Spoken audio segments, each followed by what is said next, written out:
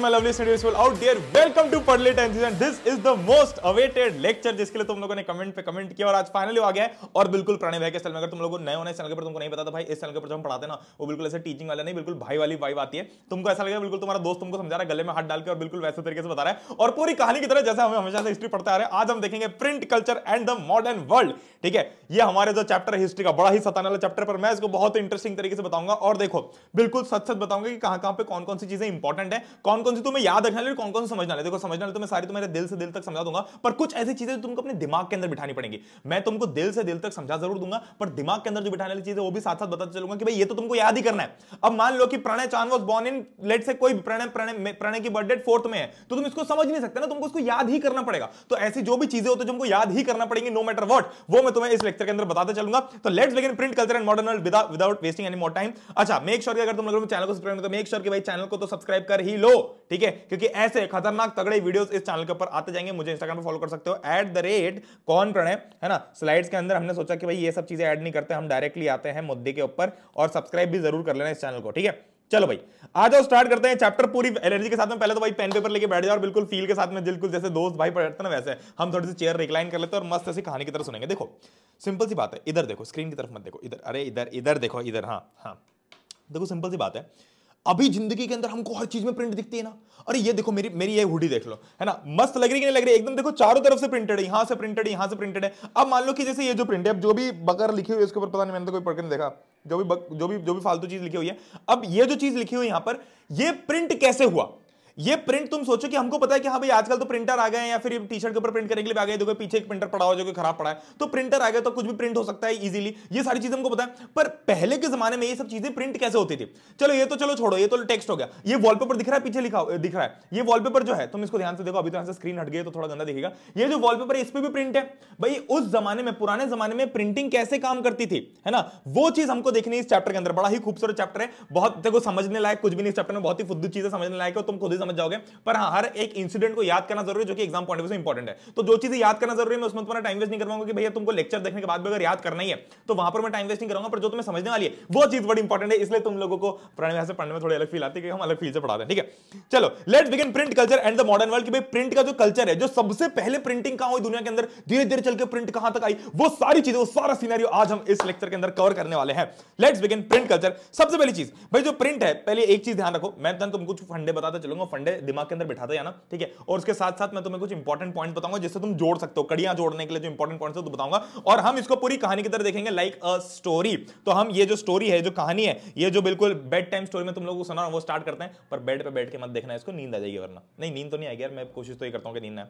चलो सबसे पहले हम देखते हैं कि भाई दुनिया की सबसे पहली प्रिंटेड बुक्स कहां पे मिलती थी, the first printed books in the world. तो सबसे पहले जो प्रिंटिंग की टेक्नोलॉजी थी वो हमारे पास में चाइना, जापान और कोरिया के अंदर थी। यहां पर क्या होता था, यहां पर हैंड प्रिंटिंग होती थी। बेसिकली क्या होता था, यहां पर किस टाइप से बुक प्रिंटिंग होती थी कि both side of the book were folded and stitched, ठीक है।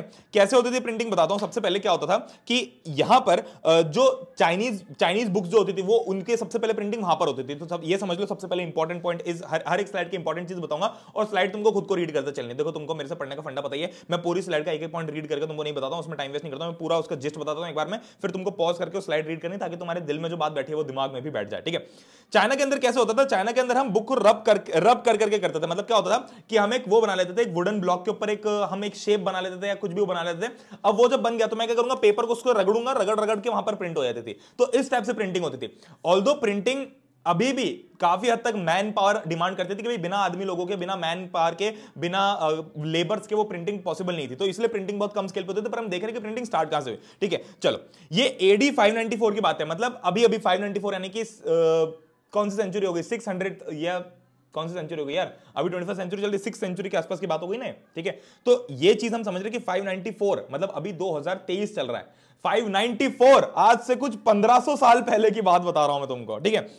चाइना के अंदर प्रिंटेड मटेरियल जो था वो पूरी दुनिया में सबसे बड़ा प्रोड्यूसर था चाइना, और बहुत ही ज्यादा स्किल्ड लेबर थे। अब देखो मान लो कि कोई किताब लिख दी बढ़िया सी, है ना, मान लो हमने मेहनत कर करके किताब लिख दी। अब उस टाइम पे प्रिंटर तो था नहीं, तो एक एक किताब को बनाने में कई कई दिन, कई कई हफ्ते, इनफैक्ट कई कई महीने भी लग जाते होंगे एक एक किताब को बनाने के लिए। अब अगर उसी किताब को मैंने बढ़िया सी बना दी और किसी को पसंद आ गई, अब किसी ने बोल दिया कि इसकी 10 कॉपी छापना है, तो भाई तब तो भाई फट जाती थी 10 कॉपी सुन के। अब तो क्या है, 5 मिनट प्रिंटर चलाओ 10 कॉपी फट गई, पर तब तो भाई 10 कॉपी बनाना है, मतलब आपको हाथ से लेके प्रिंटिंग करनी है।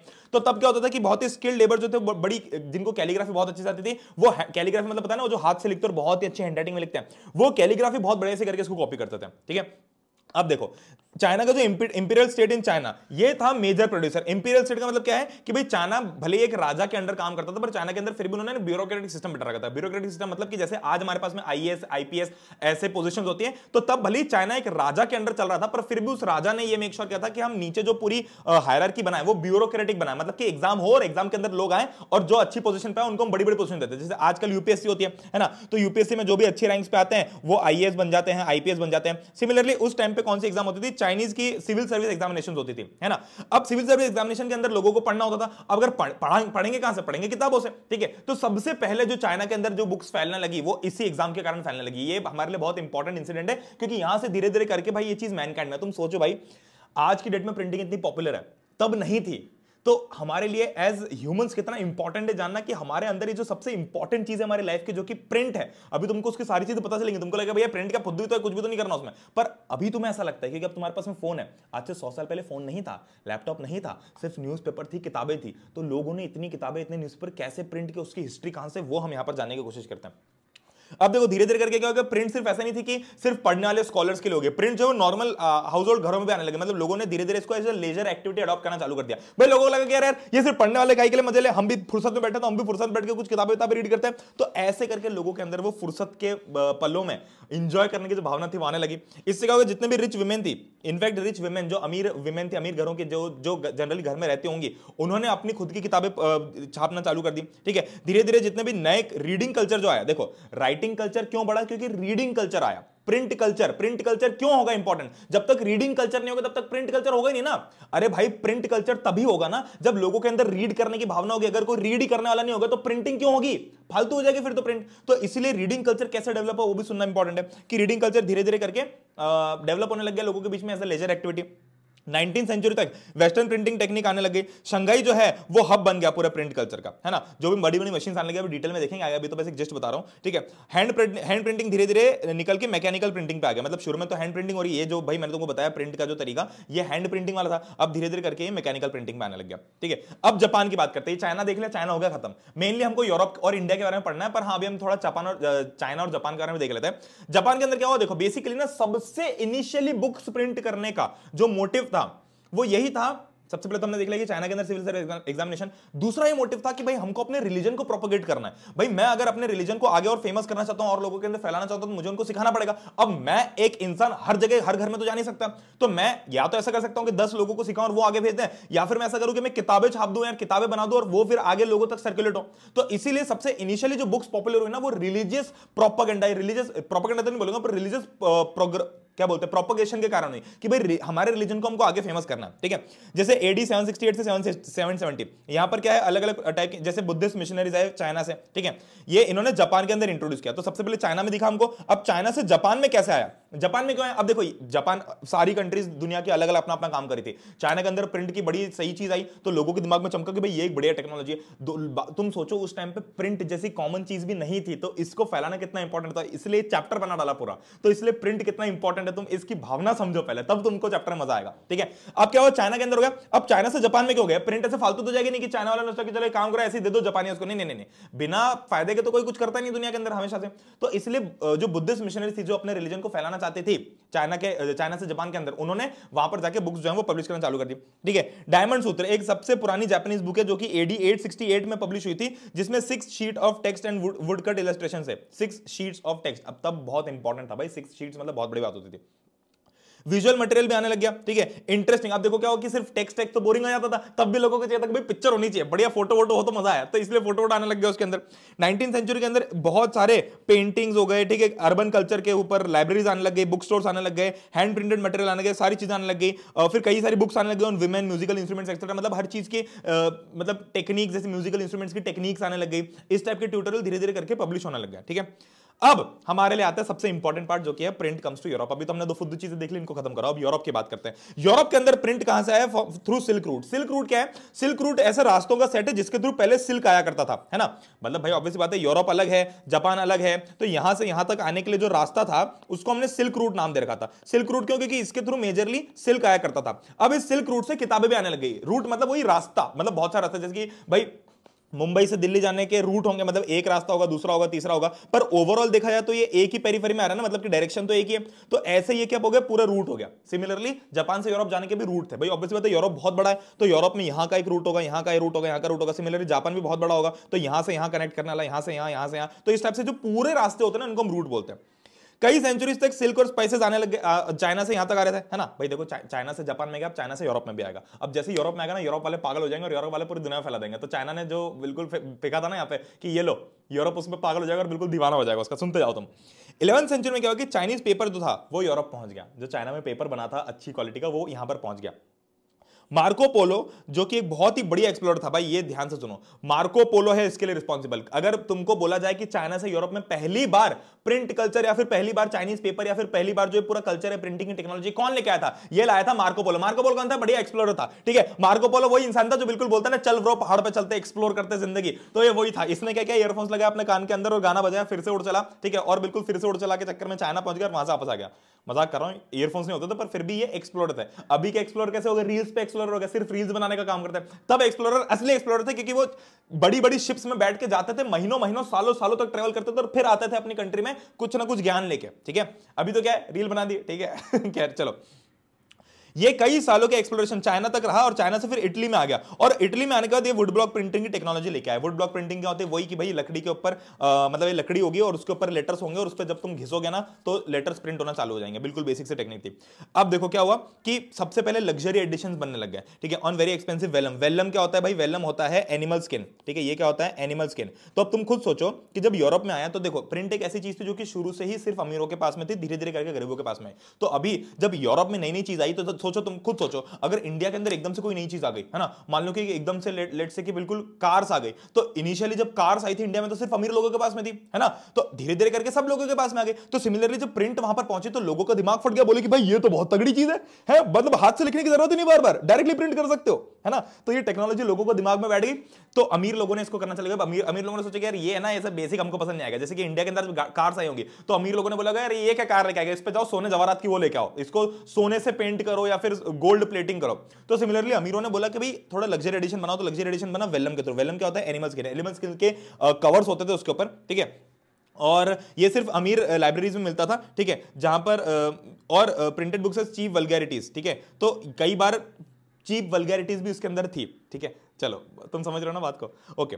कई सारे मर्चेंट और स्टूडेंट्स जो थे वो सस्ते मटेरियल पढ़ने लग गए। तो शुरू शुरू में तो सिर्फ अमीरों के पास थी, अब धीरे धीरे करके सब लोगों के लिए आने लगे, मतलब चीपर एडिशन भी बढ़ने लग गए। स्क्राइब्स और skilled handwriters were no longer solely employed by wealthy influence. देखो बेसिकली होता क्या था कि स्क्राइब्स मतलब वो लोग जो कि स्किल्ड हैंडराइटर्स थे। क्या होता था पुराने जमाने में कि जो राजा महाराजा हैं, जो अमीर यूरोपियंस थे, वो क्या करते थे कि जैसे अभी के टाइम पे लोग ड्राइवर हायर करते हैं, कपड़े धोने वाला हायर करते हैं, है ना, झाड़ू पोछा वाला हायर करते हैं, इलेक्ट्रिशियन हायर करते हैं। उस टाइम पे लोगों ने सिर्फ लिखने वाले लोग हायर कर रखे थे। मतलब मैं एक बहुत ही अमीर यूरोपियन हूं, तो मैंने क्या किया था, एक बंदा रख रखा था जो कि सिर्फ राइटिंग करेगा और मेरे लिए राइटिंग करेगा। मतलब जो बहुत ही बढ़िया फेमस बुक्स होंगे ना, वो बुक्स लाएगा, वो उन बुक्स में से देख देख के अपनी बुक में छापेगा और मेरे लिए स्पेशल एडिशन बनाएगा, कस्टमाइज्ड। ये रही थी शौक होते थे लोगों के। तो पहले स्क्राइब्स जो थे या पहले जो स्किल्ड हैंडराइटर्स थे, इनको सिर्फ अमीर यूरोपियंस वो करते थे। पर जैसे जैसे प्रिंट का कल्चर जो है वो गरीबों तक भी या नॉर्मल मिडिल क्लास लोगों तक फैलने लगा, तो प्रिंट की डिमांड बढ़ने लगी। अब अगर प्रिंट की डिमांड बढ़ने लगी तो ये जो स्क्राइब्स की डिमांड है, इनकी ये भी इनकी भी डिमांड बढ़ने लगी। लोगों ने बोला कि स्क्राइब्स सबको चाहिए, सिर्फ अमीर लोग थोड़ी रख सकते हैं। तो इसलिए स्क्राइब्स जो है सिर्फ वेल्दी पैटर्न्स नहीं रखते थे, पर ये जितने भी बुक सेलर्स थे ना, वो बुक सेलर्स भी अपने पास रखने लग गए। करीब 50 स्क्राइब्स जो थे वो एक बुक सेलर के लिए काम करते थे। मान लो मैं एक बड़ा बुक सेलर हूं, तो मैंने 50 स्क्राइब्स को एम्प्लॉय कर लिया, तो अब सिर्फ ये शौक नहीं बचा, ये बिल्कुल धंधा बन गया। अब गुटनबर्ग आते हैं। गुटनबर्ग सबसे इंपॉर्टेंट नाम है। गुटनबर्ग एक बड़े ही अमीर मर्चेंट का बेटा था, है ना, और इसके पास मतलब गुटनबर्ग एक ऐसा आदमी जिसको हमको याद रखना बहुत जरूरी है, क्योंकि इसने बहुत ही सारी चीजें चेंज की, है ना, और ये इसको बाद में धीरे धीरे करके लोगों ने भगवान बना दिया, ठीक है। गुटनबर्ग क्या है, पहली बात तो ये समझ लो कि गुटनबर्ग एक ऐसा आदमी जिसका पैसे की कोई कमी नहीं है, पर गुटनबर्ग जो है उसने बचपन से ही वाइन और ऑलिव प्रेसेस देखी है। मतलब वाइन प्रेसेस मतलब जिसमें वाइन बनती है, बिल्कुल हाइड्रोलिक प्रेस जो हम बोलते हैं ना, वैसे बहुत ही खतरनाक प्रेस है, या ऑलिव प्रेस जिससे ऑलिव ऑयल बनता है। क्योंकि ये बड़े एक मर्चेंट का बेटा है, बड़े एग्रीकल्चर एस्टेट में ग्रो हुआ है, तो इसको ऐसी अमीर चीजों की नॉलेज थी। अब इसने क्या किया, the first printed book with the new system was Bible. इसने क्या किया, इसने प्रिंटिंग प्रेस की शुरुआत की। अभी तक हमने सिर्फ प्रिंटिंग ब्लॉक्स या वुडन ब्लॉक्स के थ्रू प्रिंटिंग देखी। इस व्यक्ति ने क्या किया, इस व्यक्ति ने प्रिंटिंग प्रेस की शुरुआत की। इसने सोचा कि भाई इसका जो बचपन से नॉलेज था, बचपन से नॉलेज और जो पैसा था इसके पास में, तो इसके पास में हमेशा से ये ऑलिव प्रेस और वाइन प्रेस का नॉलेज तो था ही। इसने सोचा कि भाई ऑलिव प्रेस के अंदर भी भाई हम हार्ड प्रेस कर रहे हैं, तो सिमिलरली हम कुछ ऐसा कर सकते हैं कि कुछ कुछ फॉन्ट्स बना दें और बिल्कुल उसको प्रेस के थ्रू पेपर पे प्रिंट करना चालू कर दें। तो प्रिंटिंग प्रेस जो सबसे पहले आया ना, प्रिंटिंग प्रेस वर्ड, ये गुटेनबर्ग के थ्रू आया। ठीक है, Gutenberg and the printing press, ये बड़ा इंपॉर्टेंट टॉपिक है, यहीं से मार्क कर देता हूं मैं, ये एग्जाम पॉइंट ऑफ व्यू से बड़ा इंपॉर्टेंट है। क्या हुआ था, इसने क्या कहता कि production of hand written manuscript could not satisfy ever increasing demand for books. Basically शुरू में क्या होता था कि हैंड रिटन मैन्युस्क्रिप्ट होती थी, मतलब जो हाथ से लिखी हुई होती थी। अब हाथ से तो लिख दी, मैंने मान लो हाथ से लिख लिख के 10 कॉपी बना के भेज दी। अब अगर मान लो 1000 लोगों की डिमांड है, तो मैं 1000 लोगों के लिए हाथ से लिख लिख के तो बना नहीं सकता हूं, ये तो मेरे लिए बिल्कुल, मैं तो पॉसिबल ही नहीं ना मेरे लिए। अगर मैं 10 लोगों को भी रख दूं तो भी इतनी जो हैवी डिमांड होगी उसको मैं कैसे कैटर करूंगा। ठीक है, तो इसलिए इसको पता था कि भाई ऐसा तो नहीं हो पाएगा, तो कुछ ना कुछ तो टेक्नोलॉजी लानी पड़ेगी। तो यूरोप के अंदर क्या हुआ, यूरोप के अंदर भी वुड ब्लॉक्स चालू होने लग गए, through print textiles, playing cards, religious pictures, है ना। जो वुड ब्लॉक्स हम चाइना से लेके आए थे, जिसके थ्रू प्रिंटिंग होती थी, ऐसे वुड और ब्लॉक्स को ऐसे रब करके, वो चीज यहां पर आ गई। अब यहां पर वो वैसे फेमस होने लगी धीरे धीरे, है ना। पर अब गुटेनबर्ग को लगा कि हम ना एक बढ़िया चीज बनाते हैं जिसको बोलते हैं प्रिंटिंग प्रेस। तो प्रिंटिंग प्रेस इसने बनाया 1430s में। ठीक है, प्रिंटिंग प्रेस के अंदर क्या होता था कि with the adaptation in technology the existing art of producing books by hand was not entirely displaced. मतलब इससे पूरा का पूरा हाथ वाला काम बंद नहीं होता। अभी कैसा है कि बिल्कुल हैंड फ्री प्रिंटिंग होती है, पर तब हैंड फ्री नहीं होती, तब भी थोड़ा हाथ, थोड़ा मैनवर्क लगता था, पर फिर भी काफी हद तक प्रिंटिंग प्रेस से होता था। ठीक है, बुक्स कहते हैं, जैसे अमीर जो थी, अमीर लोगों के लिए क्या होता था कि जैसे मान लो कि प्रिंटिंग प्रेस में बुक्स प्रिंट हो रही थी ना, तो समझ गए ना, प्रेस हो के बुक्स प्रिंट होती थी, मतलब लेटर्स थे, फॉन्ट्स थे, वो प्रेस होते थे और प्रिंट हो जाता था पेज। तो इसके अंदर भी अमीर लोगों ने सोचा कि भाई ये तो सब लोगों के लिए एक्सेसिबल हो जाएगा अगर इतना ही सस्ता होगा तो इसलिए हमारे लिए कुछ एक्स्ट्रा एडिशन था। तो अमीरों की हमेशा से अलग अलग ख्वाहिश थी, रईसों के ठांट थे। उन्होंने क्या बोला, उन्होंने बोला कि भाई पेज में तुम प्रिंटिंग यहां कर दो, ये वाला पोर्शन खाली रहने दो और इस पोर्शन के अंदर मुझे पेंटिंग बना के दो बढ़िया। ठीक है, मेरे घर वालों की दो या फिर बढ़िया सी कस्टमाइज पेंटिंग दो। तो हर एक अमीर के लिए कस्टमाइज बुक्स बनने लगे जो कि और महंगे में बेची जाती थी। ठीक है, ये 1450 और 1550 के बीच में प्रिंटिंग प्रेसेस कई सारी कंट्रीज में आने लगे यूरोप में। यूरोप एक बड़ा सा कॉन्टिनेंट है, इसमें बहुत सारी कंट्रीज हैं। तो यूरोप में जैसे जैसे धीरे धीरे करके फैला, तो अलग अलग जगहों पे फैलना चालू हो गया। ठीक है, सबसे पहले याद रखो कौन लाया, मार्को पोलो, है ना। मार्को पोलो लेके आया था सबसे पहले। ठीक है, मार्को पोलो सबसे पहले कहां लेके आया, इटली। इटली भी यूरोप की एक कंट्री है। ठीक है, अब धीरे धीरे करके ये चीज आगे बढ़ने लग गई। ठीक है, the shift from hand printing to mechanical printing led to print revolution. अब यहां से शुरुआत होती है प्रिंट रेवोल्यूशन की, कि अभी हमने देख तो लिया कि भाई प्रिंट कल्चर कैसे चेंज हो गया। अब ये जो प्रिंट कल्चर जैसे ही आया, वैसे ही क्या क्या चीजें दुनिया में चेंज होने लगी वो हम देखेंगे। कई सारे यूरोप में लिटरेसी रेट बढ़ने लग गया। ऑब्वियस सी बात है, अगर बुक्स इतनी एक्सेसिबल हो जाएगी तो लिटरेसी रेट बढ़ जाएगा ना। पहले सिर्फ अमीर लोग बुक्स देख पाते थे, अब ये जो प्रिंटिंग प्रेस गुटेनबर्ग ने बनाया, इसके कारण गरीब से गरीब आदमी भी बहुत ही कम दाम पे अफोर्ड कर सकता था बुक्स को। तो जब अफोर्ड कर सकता तो लिटरेसी रेट बढ़ने लगे। पहले लोग पढ़े लिखे होते नहीं थे, तो पहले जो था 17th और 18th सेंचुरी में 60 to 80% हो गया, पहले सिर्फ 30-40% था। ठीक है, लिटरेसी रेट इतना बढ़ गया। चर्चेज जो थे उनके जो denomination setup in school and villages carrying literacy, तो basically churches of different denominations क्या करने लगे कि ये भी अलग अलग जगहों पर अपनी जो नॉलेज थी उसको फैलाने के लिए स्कूल सेटअप करने लगे। अगर स्कूल सेटअप होंगे तो ऑब्वियसली बात है लिटरेसी रेट भी बढ़ेगी। और सब किसकी बदौलत है, सब उस प्रिंट कल्चर की बदौलत है। और ये प्रिंट कल्चर में रेवोल्यूशन किसकी बदौलत है, गुटेनबर्ग की बदौलत है, जिसने प्रिंटिंग प्रेस बना डाली। कहां से सीख के, ऑलिव प्रेस और वाइन प्रेस। किसका बेटा था, अमीर मर्चेंट का बेटा था, कपड़ों के मर्चेंट का। ठीक है, और एग्रीकल्चर एस्टेट भी थे इसके। ठीक है, ऐसे कर करके रिवीजन करता चलूंगा, चिंता मत करो। देखो मुझे पता है कि तुम लोग बीच में कुछ चीजें भूल जाते हो, इसलिए मैं रिकॉल करवाने का काम करता हूं। ठीक है, चलो आगे बढ़ते हैं कहानी के अंदर पूरी एनर्जी के साथ में। अब देखो प्रिंट टेक्नोलॉजी तो मिल गई, है ना। अब जैसे अभी वीडियो है, यूट्यूब है, तो यूट्यूब के अंदर वीडियो डालने की टेक्नोलॉजी तो मिल गई, पर पहले सिर्फ एक टाइप के वीडियो बनते होंगे। जैसे मान लो कि पहले सिर्फ और सिर्फ न्यूज चैनल की वीडियो बन रहे, धीरे धीरे एक और कैटेगरी आ गई टेक्नोलॉजी। और टेक्नोलॉजी, लोगों ने टेक वीडियोस बनाना चालू कर दिया, लोगों ने एजुकेशनल वीडियोस बनाना चालू कर दिया, लोगों ने कॉमेडी वीडियो बनाना चालू कर दिए। ठीक है, वेब सीरीज बनना चालू हो गई, पूरी पूरी मूवीज आना चालू हो गई। तो जब एक टेक्नोलॉजी आती है तो उसके अंदर और ग्रोथ भी होती है विद टाइम। ठीक है, तो कई सारे अलग अलग टाइप से लिटरेचर आने लग गया। अब देखो जैसे कि ये कंटेंट बना रहा हूं, जैसे ये वीडियो बना रहा हूं, तो ये जो वीडियो ये तुम लोगों को टारगेट कर रहा है। मतलब ये किसको टारगेट कर रहा है, क्लास 10th या क्लास 9 10th क्लास 11 12th के बच्चों को, स्कूल स्टूडेंट्स को। वैसे ही अगर कोई और वीडियो है जो कि कॉलेज वाले बच्चों के लिए बना है, तो वो तुमको टारगेट नहीं कर रहा है, वो उनको टारगेट कर रहा है। तो ऐसे धीरे धीरे करके टारगेटेड प्रिंटिंग चालू हो गई कि भाई हम कुछ ऐसी चीज प्रिंट करेंगे जो कि सिर्फ इस टारगेट ग्रुप के लिए।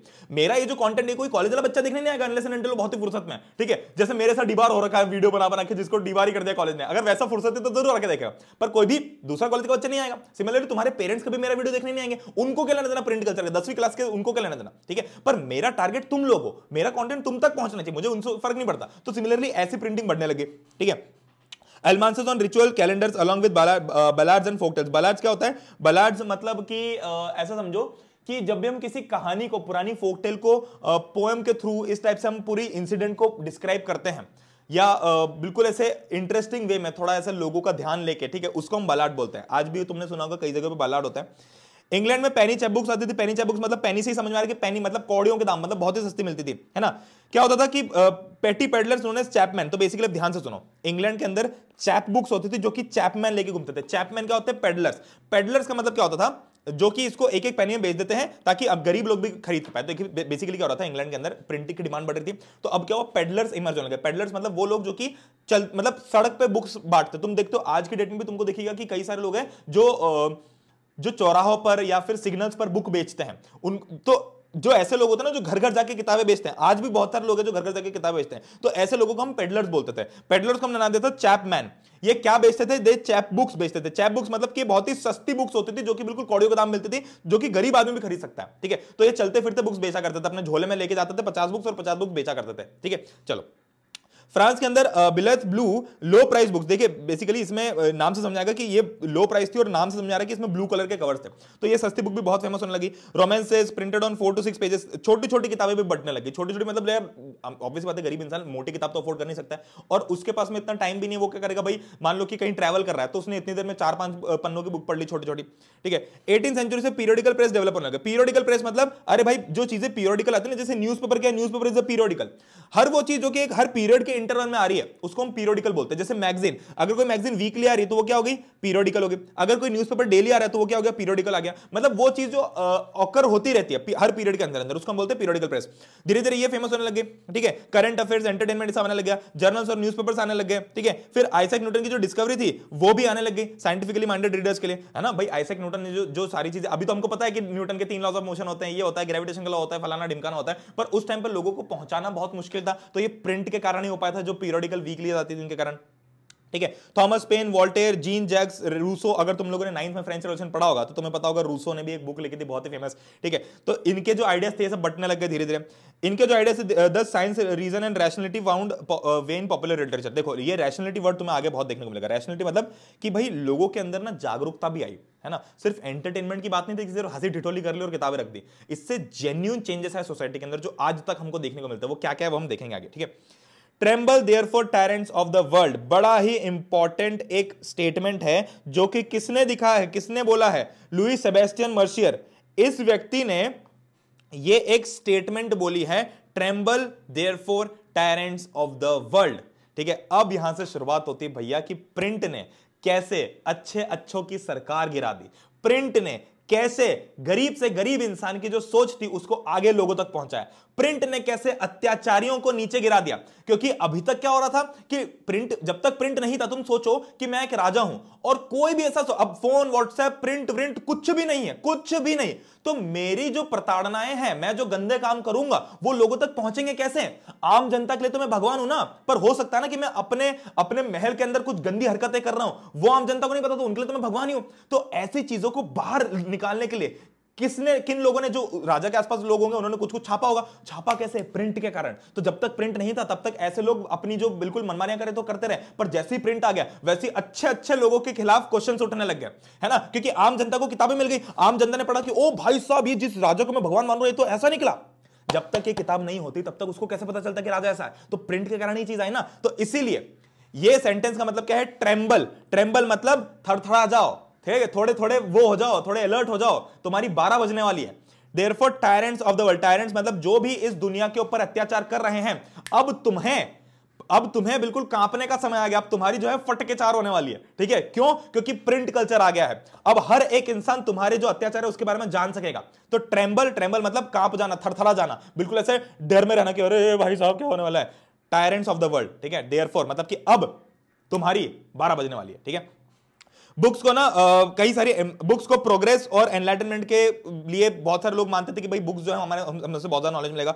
लुई सेबेस्टियन मर्सियर ने बोला कि प्रिंटिंग प्रेस जो है वो सबसे ज्यादा पावरफुल इंजन है जिससे प्रोग्रेस और पब्लिक ओपिनियन आ सकता है, ठीक है। On that can sweep despotism away. Despotism मतलब कि किसी भी फॉर्म में एक आदमी का रूल होना, जैसे मोनार्की हो गया, ठीक है, डिक्टेटरशिप हो गया, ये सब क्या है कि एक आदमी अपनी मनमानी कर सकता है। तो इसको भगाने के लिए प्रिंट का बहुत बड़ा हाथ रहेगा, ठीक है। प्रिंट जो है वो लोगों के दिमाग में गुस्सा पैदा करेगा, इसलिए इन्होंने ये लाइन बोली, ठीक है। Print culture and French revolution. अब देखो फ्रेंच रेवोल्यूशन के अंदर भी प्रिंट कल्चर का बड़ा इंपॉर्टेंट रोल था, ठीक है। प्रिंट कल्चर जो है फ्रेंच रेवोल्यूशन के अंदर बहुत इंपॉर्टेंट था, क्योंकि फ्रांस के अंदर भी तुम देखोगे कि हमने जब फ्रेंच रेवोल्यूशन पढ़ा था 9th क्लास के अंदर, तब हमने ये चीज देखी थी कि अलग अलग टाइप की नॉवेल्स जो हैं, जैसे जीन जॉक रूसो अभी हमने देखा, फिर अलग अलग पेंटिंग्स जो हैं, या फ्रांस को हमने या यूरोप को हमने जो यूरोप रेवोल्यूशन के अंदर भी देखा था कि भाई अलग अलग पेंटिंग से डिनोट किया गया है ना, और अलग अलग जगह से बातें जो है वो फैलना चालू हुई, लोगों के अंदर भावनाएं अलग अलग आने लगी। तो ये सब प्रिंट कल्चर के कारण ही तो है मेरी जान। सबसे पहले देखो 3 arguments have been usually put forward, ठीक है। तो अब जैसे ही प्रिंट कल्चर आया, तो प्रिंट कल्चर आते से ही जो 3 मेन आर्ग्यूमेंट्स हर बुक के अंदर लिखी जाती थी, देखो ऑब्वियस सी बात है, अब लोग जो है जागरूक होने लग गए, अब लोगों को असलियत बतानी है, ठीक है। अब जो असलियत है तो लोगों के दिमाग में जब आई, तो सबसे इंपॉर्टेंट 3 आर्ग्यूमेंट पैदा हुए। पहला कि प्रिंट से जो एनलाइटमेंट थिंकर्स का आइडियाज थे वो पॉपुलर होने लग गए, ठीक है। इनकी जितनी भी राइटिंग थी, ठीक है, वो सब provided a critical commentary of tradition, superstition, despotism. इसका मतलब इन्होंने क्रिटिसाइज करना चालू कर दिया। जो भी लोग ऐसे थे जो कि असली में थिंकर्स थे, उन लोगों ने क्रिटिसाइज करना चालू कर दिया कि भाई किसी भी चीज को, है ना, मान लो कोई रिलीजन भी है, मान लो अगर कोई चर्च कोई सी चीज कर रहा है, तो इसके अगर कुछ प्रैक्टिसेस गलत है, तो पहले कोई आवाज नहीं उठा सकता था, सबको लगता था कि भाई यही सही है। पर अब चूंकि जो अच्छे इंटेलेक्ट सोचने वाले लोग हैं, जिनमें बहुत ज्यादा नॉलेज है, अब जब उन्होंने किताबों के फॉर्म में ये चीज आगे रखना चालू कर दी कि भाई चर्च जो ये कर रहा है गलत चीज है, ये गलत है, राजा की ये भावना गलत है, राजा ने ऐसा बोला है गलत है, जब ये सारी चीजें आम जनता तक पहुंची, उसने पढ़ा कि हाँ भाई ये तो सही कह रहा है, तब धीरे धीरे अंदर लोगों के अंदर भावना चालू हो कि भाई एक्चुअल में जो हमारे साथ हो रहा है वो गलत हो सकता है, ठीक है। They argued for rule of reason rather than custom. इन्होंने अब ये जो पहला आर्गुमेंट यही है कि सबने रूल ऑफ रीजन डिमांड किया। रूल ऑफ रीजन मतलब कि भाई इसका रीजन क्या है ना, जैसे हम बोलते हैं ना कि 12 बजे घर से बाहर मत निकलना, इसका रीजन क्या है, बिल्ली काट जाए तो आगे मत बढ़ना, इसका रीजन क्या है, ठीक है। फिर को बहुत सारी चीजें होती है, मतलब जैसे कि कोई भी छोटी मोटी चीज हो तुमको पता ही है, ठीक है। जैसे कि बहुत सारी धारणाएं ये भी बोलती है कि जब भी एक लड़की मेंस्ट्रुअल साइकिल में होती है, उसके पीरियड चल रहे होते हैं, तो she should not go into the kitchen या इनटू द टेंपल। इसके रीजन क्या है? पहले लोग मानते थे, बाद में भी मानते हैं, पर लोगों ने तब बोला कि भाई मान तो लेंगे, पर अब रीजन तो बताओ। तो ये जो थी, ये जो wrong number, oh my god, देख रहे तुमने उसमें जो रॉन्ग नंबर लगता है, रॉन्ग नंबर पे लोगों ने क्वेश्चन लगाना चालू कर दिया कि भाई रॉन्ग नंबर है तो, ठीक है।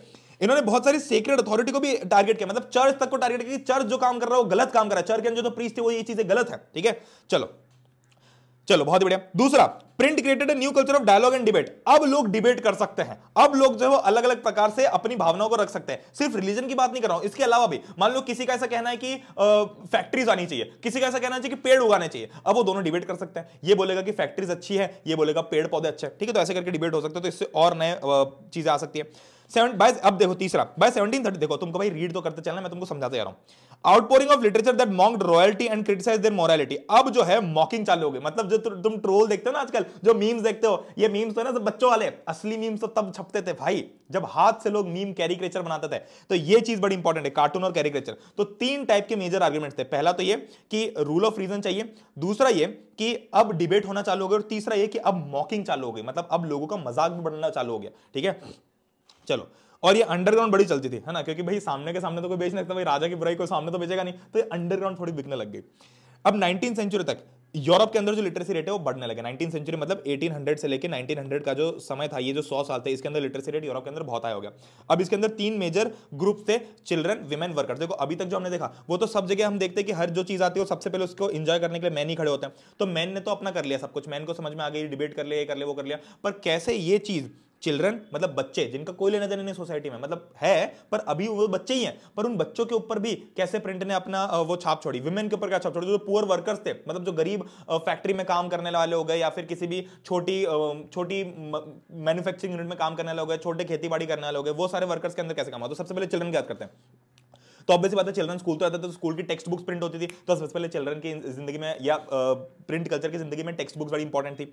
दूसरा, चिल्ड्रंस के लिए ना सबसे पहले ये क्वेश्चन बन सकता है 1 नंबर का, ध्यान से सुनो, 1 मार्क्स का क्वेश्चन बन सकता है कि बच्चों के लिए सबसे पहली डेडिकेटेड प्रेस कौन सी बनी? कि भाई ये एक प्रिंटिंग प्रेस है जो कि डेडिकेटेड सिर्फ बच्चों के लिए ही मैगजीन है, बच्चों के ही नॉवेल्स बनाएगी, है ना। अभी तक जो हमने देखी हो तो सब मुद्दों पे बात करिए, पर डेडिकेटेड सिर्फ बच्चों के लिए कौन सी बनी? सबसे पहले वो बनी थी फ्रांस में 1857 के अंदर, ठीक है। ये किसने बनाई थी भाई? ग्रिम ब्रदर्स ने। ग्रिम ब्रोस लिखा है ना तुम्हारे लिए, तो ग्रिम ब्रदर्स जो थे, ये ध्यान रखो, ये वर्ड याद रखो, सबसे पहले बनाने वाले कौन थे बच्चों के लिए डेडिकेटेड प्रेस? Grimm brothers. कब बनाई? 1857 में। कहां बनाई? फ्रांस के अंदर। 3 चीजें याद हो गई, 1 नंबर का मिल गया तुमको यहीं पे। इन्होंने क्या किया? इन्होंने जितनी भी फोक टेल्स थी, जो फोक टेल्स पेजेंट से मिली थी, है ना, जो रिटर्न फॉर्म में थी या जो सुन सुन के उन्होंने पता करी थी, उन्होंने क्या किया? उन्होंने उसकी स्टोरीज बनाना चालू कर दी, ठीक है। उन्होंने स्टोरी सेटअप करनी चालू कर दी 1812 के अंदर, ठीक है। और इन्होंने क्या अलग किया, इन्होंने उसमें से वल्गर चीज हटा दी। इनको लगा कि बच्चों को बेच रहे हैं तो जिसमें एडल्ट वाला कंटेंट लगा, जो भी वल्गर हो गया, गाली गलौज हो गया, उसे हटा दो। अभी भी तुम देखते हो ना कि तो एक मूवी तो होती है जो कि एडल्ट होती है, जो तुमको थिएटर में देखने को मिलती है, इस पे ए लिखा होता है। जब वो टीवी पे आती है तो वो यूए हो जाती है, मतलब कि वो बच्चे भी देख सकते हैं। तो क्या होता है, इसमें से गालियां हटा दी गई होंगी, इसमें से थोड़े ऑब्सीन सीन्स हटा दिए गए होंगे जो कि अच्छे सीन्स नहीं है बच्चों के लिए, ठीक है।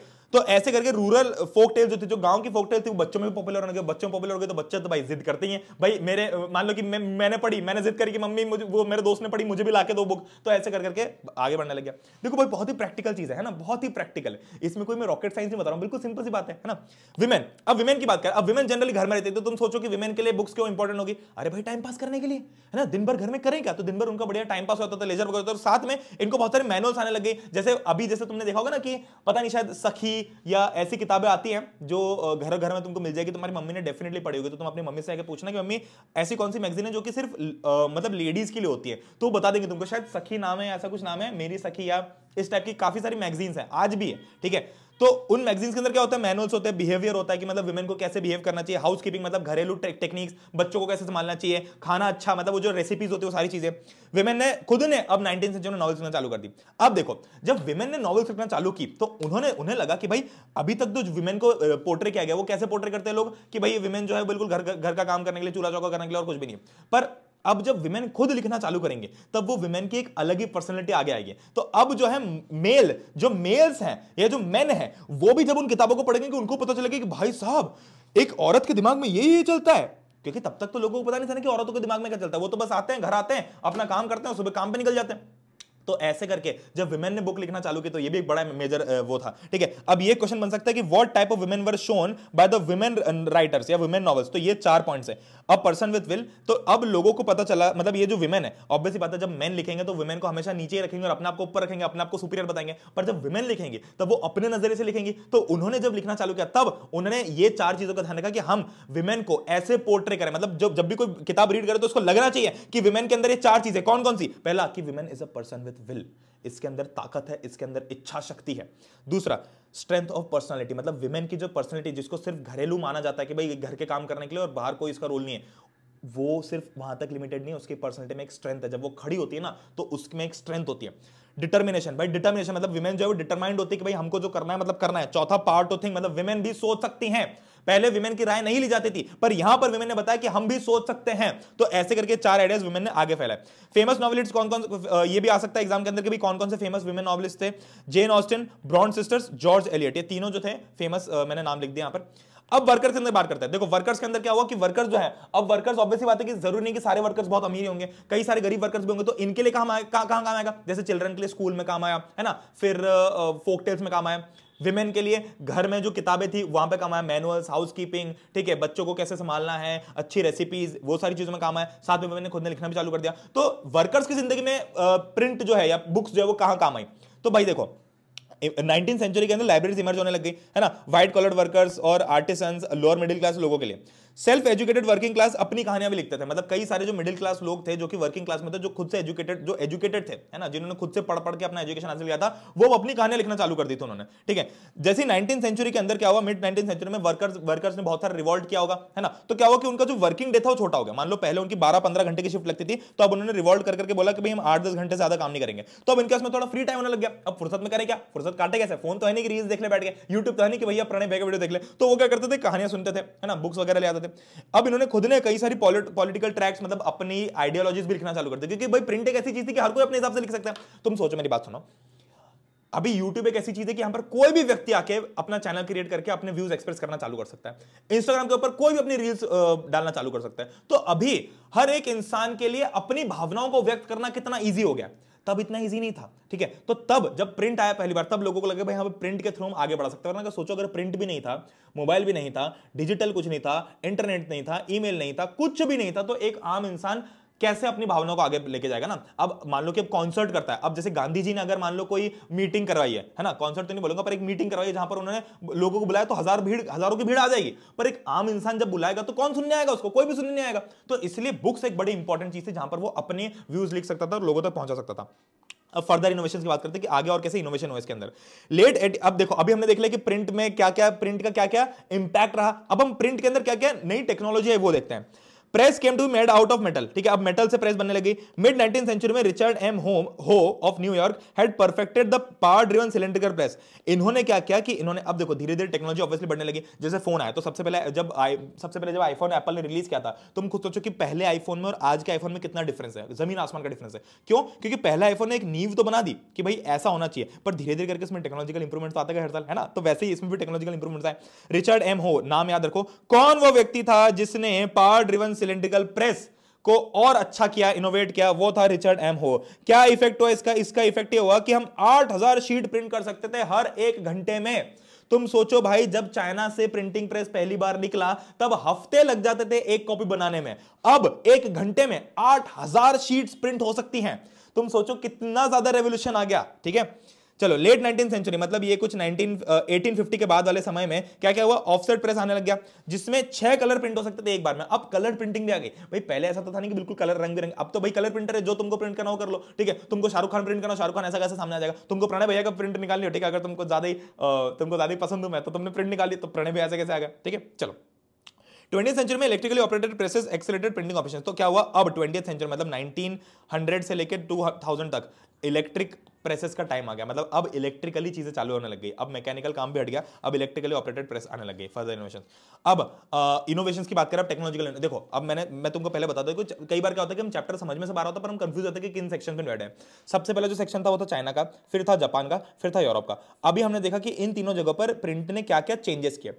अब हम देख रहे हैं कि प्रिंट के अंदर क्या क्या चेंजेस है, मतलब प्रिंट कैसे टेक्नोलॉजिकल एडवांस हुआ। अभी तक हमने क्या देखा, इतना देख लिया कि प्रिंट के कारण क्या क्या चीजें चेंज हुई। अब हमें देखते हैं कि भाई प्रिंट की टेक्नोलॉजी कैसे कैसे बढ़ी, है ना भाई। जैसे जैसे लोगों के अंदर पढ़ने की इच्छा डेवलप हो रही है, वैसे और फेमस होती आएगी, ठीक है। तो देखो methods of reading paper improve होने लगे, ऑटोमेटिक पेपर रील्स आने लगे, जो कि ऑटोमेटिकली पेपर जो है वो चढ़ता जाएगा और आगे बढ़ता जाएगा, ठीक है, हमको हाथ से नहीं डालना पड़ेगा। 1920s में इंग्लैंड के अंदर कई सारे वर्कर्स ने cheap series called shilling series sale करना चालू कर दी। अब तुम खुद सोचो, है ना, खुद सोचो कि 1920s का टाइम मतलब फर्स्ट वर्ल्ड वॉर का टाइम है। अब जब वर्ल्ड वॉर चल रहा है तब लोगों की भाई इकोनॉमिक हालत तो बिल्कुल नील बट्टा सन्नाटा है, लोगों के घर में पैसा तो है नहीं, फूटी कौड़ी नहीं खर्चा करने के लिए। तो इस टाइम पे जो प्रिंट करने वाले लोग थे उनकी भाई फट गई थोड़ी सी, उन्होंने सोचा कि यार अपना तो धंधा यही है, अब अगर मान लो कि लोगों ने पढ़ना ही बंद कर दिया, लोगों के पास पैसे ही नहीं पढ़ने के लिए, तो हमारा धंधा कैसे चलेगा। तो उन्होंने दिमाग लगा, उन्होंने सोचा कि काम करते हैं, बहुत ही सस्ती बेकार क्वालिटी की किताबें प्रिंट करते हैं, क्योंकि जो गरीब आदमी है वो उसको क्वालिटी से कोई फर्क पड़ नहीं रहा उसमें। तो उन्होंने सोचा कि भाई काम करते घटिया क्वालिटी प्रिंट करते हैं, है ना, ताकि एटलीस्ट सस्ती रहे लोग खरीद पाए, क्योंकि अल्टीमेटली एंटरटेनमेंट चाहिए,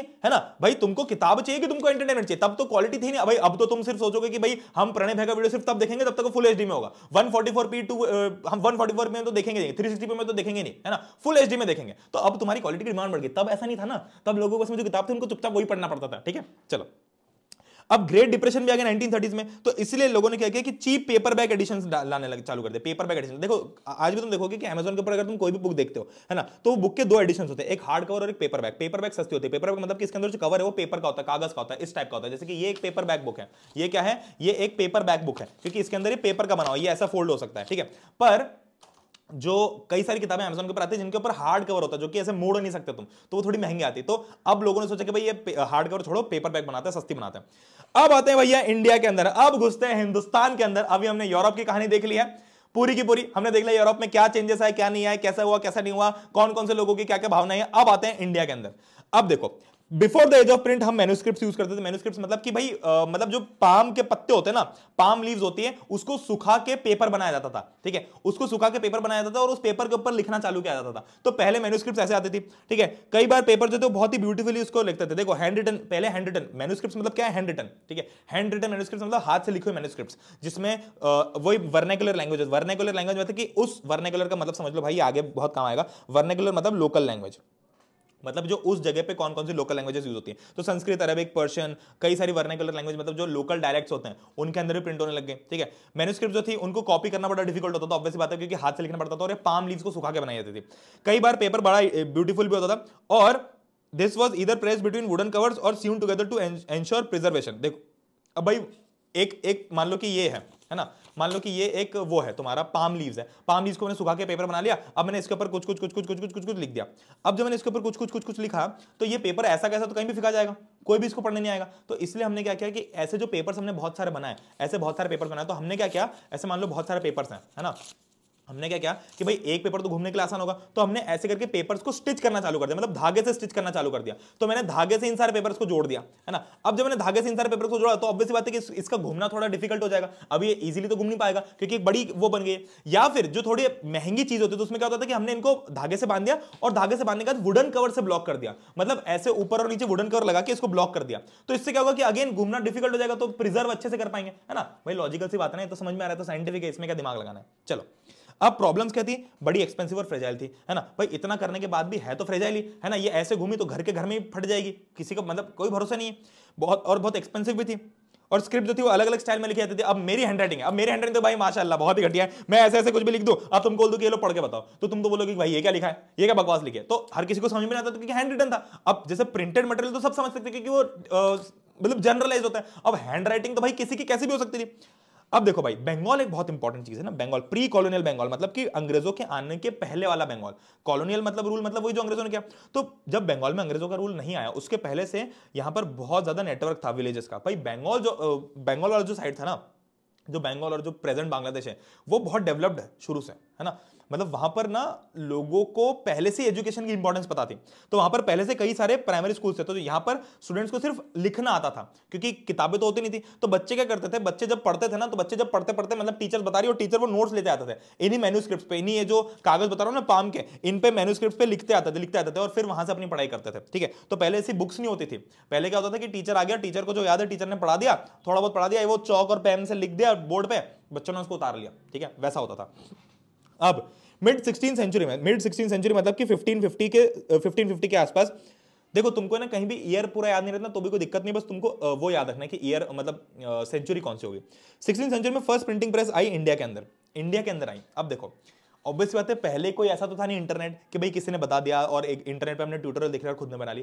पहले लोग आते थे खुद टेक्नोलॉजी लेके। तो सबसे पहले मैंने तुमको बताया कि भाई सबसे पहले लोगों ने जो प्रिंट है उसको कैसे फैलाया, थ्रू रिलीजियस प्रोपगेशन, मतलब वो अपने रिलीजन को आगे बढ़ाना चाहता था। तो सिमिलरली इंडिया के अंदर भी सबसे पहले गोवा के अंदर पुर्तगीज मिशनरीज आए, जो अपने मतलब पुर्तगीज रिलीजन था, जो उनका रिलीजन था उसको उसमें लोगों को कन्वर्ट करना चाहते थे, उसके बारे में भावनाएं फैलाना चाहते थे। तो गोवा के अंदर सबसे पहले। अब ऑब्वियसली बात है, तुम बोलोगे गोवा के अंदर क्यों है, दिल्ली में क्यों नहीं है। अरे तो भाई मेरी बात सुनो, गोवा जो है वो यहाँ पे ना पानी समुद्र में है, ठीक है। हमारे इंडिया का मैप है अगर, तो गोवा जो समुद्र में, अब वो कोई एरोप्लेन तो था नहीं उस टाइम पे, ना ही पहाड़ चढ़ के आते वो, है ना। वो आए शिप से आए, तो जो भी शिप से जो सबसे पहले उनको पोर्ट मिला वो गोवा मिला होगा, तो गोवा में आके बस गए वो, ठीक है। कैथोलिक प्रीस्ट ने अपनी फर्स्ट तमिल बुक प्रिंट की 1579। कैथोलिक प्रीस्ट मतलब कि भाई ये जो रिलीजन है इसके अंदर भी 2-3 टाइप्स के जो चीज होती है। जैसे हमारे रिलीजन में 2-3 टाइप्स होते हैं, वैसे यहां पर भी होते हैं। तो एक होता है कैथोलिक होता है, एक और आगे तुम देखते होगे और कौन कौन सा होता है। तो कैथोलिक प्रीस्ट ने अपनी किताबें प्रिंट की तमिल बुक के फॉर्म में 1579। अब तमिल में क्यों प्रिंट की, क्योंकि भाई ऑब्वियसली बात तो साउथ इंडिया में आए होंगे, है ना। तो साउथ इंडिया में जो भी लैंग्वेज चल रही होगी वो उसी में प्रिंट करेंगे। अब साउथ इंडिया में वो पंजाब में थोड़ी प्रिंट करेंगे, ठीक है, वो उसी में लैंग्वेज में प्रिंट करेंगे जो यहां पर चल रही है। और साउथ इंडिया में क्या है कि भाई पानी से कनेक्टेड तो साउथ इंडिया ही था, ऊपर वाला तो पानी से कनेक्टेड था नहीं, ठीक है। चलो 1713 फर्स्ट मलयालम बुक, देखो ये तुमको याद रखने 16 सेंचुरी ऐसे करके। 1710 में डच प्रोटेस्टेंट मिशनरीज। अब देखो एक होता है कैथोलिक और एक होता है प्रोटेस्टेंट। कैथोलिक मतलब जो थोड़े ऑर्थोडॉक्स होते हैं और प्रोटेस्टेंट मतलब जो थोड़े नए विचार वाले होते हैं। इन्होंने अपनी 32 तमिल टेक्स्ट प्रिंट करना चालू करी। इंग्लिश प्रेस जो है वो बढ़ने लगी इंडिया के अंदर, ठीक है। और इंग्लिश ईस्ट इंडिया कंपनी जो थी, अब आते हैं अंग्रेजों के ऊपर। देखो पहले जो अंग्रेजों का राज था ना वो सिर्फ एक कंपनी थी। तो इंग्लिश ईस्ट इंडिया कंपनी ने क्या किया, प्रेसेस जो है अपनी प्रेस इंपोर्ट करना चालू कर दी in the late 17th century, ठीक है। धीरे धीरे करके सब लोग अपना अपना जो है वो काड़ी करते आ रहे हैं, ठीक है। अब एक वीकली मैगजीन आई बंगाल गजट नाम से, कौन बनाता था इसको, जेम ऑगस्टस हिकी, ठीक है। ये जो थी, है ना, अब तुम ध्यान से सुनो।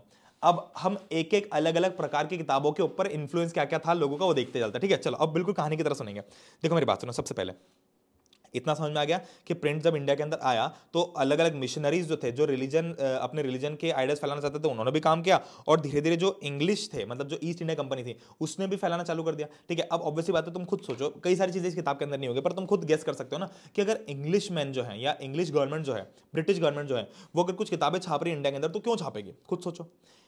इसीलिए छापेगी कि इंडियंस को लगे कि भाई ब्रिटिश हमेशा ऊपर और हम जो है वो नीचे।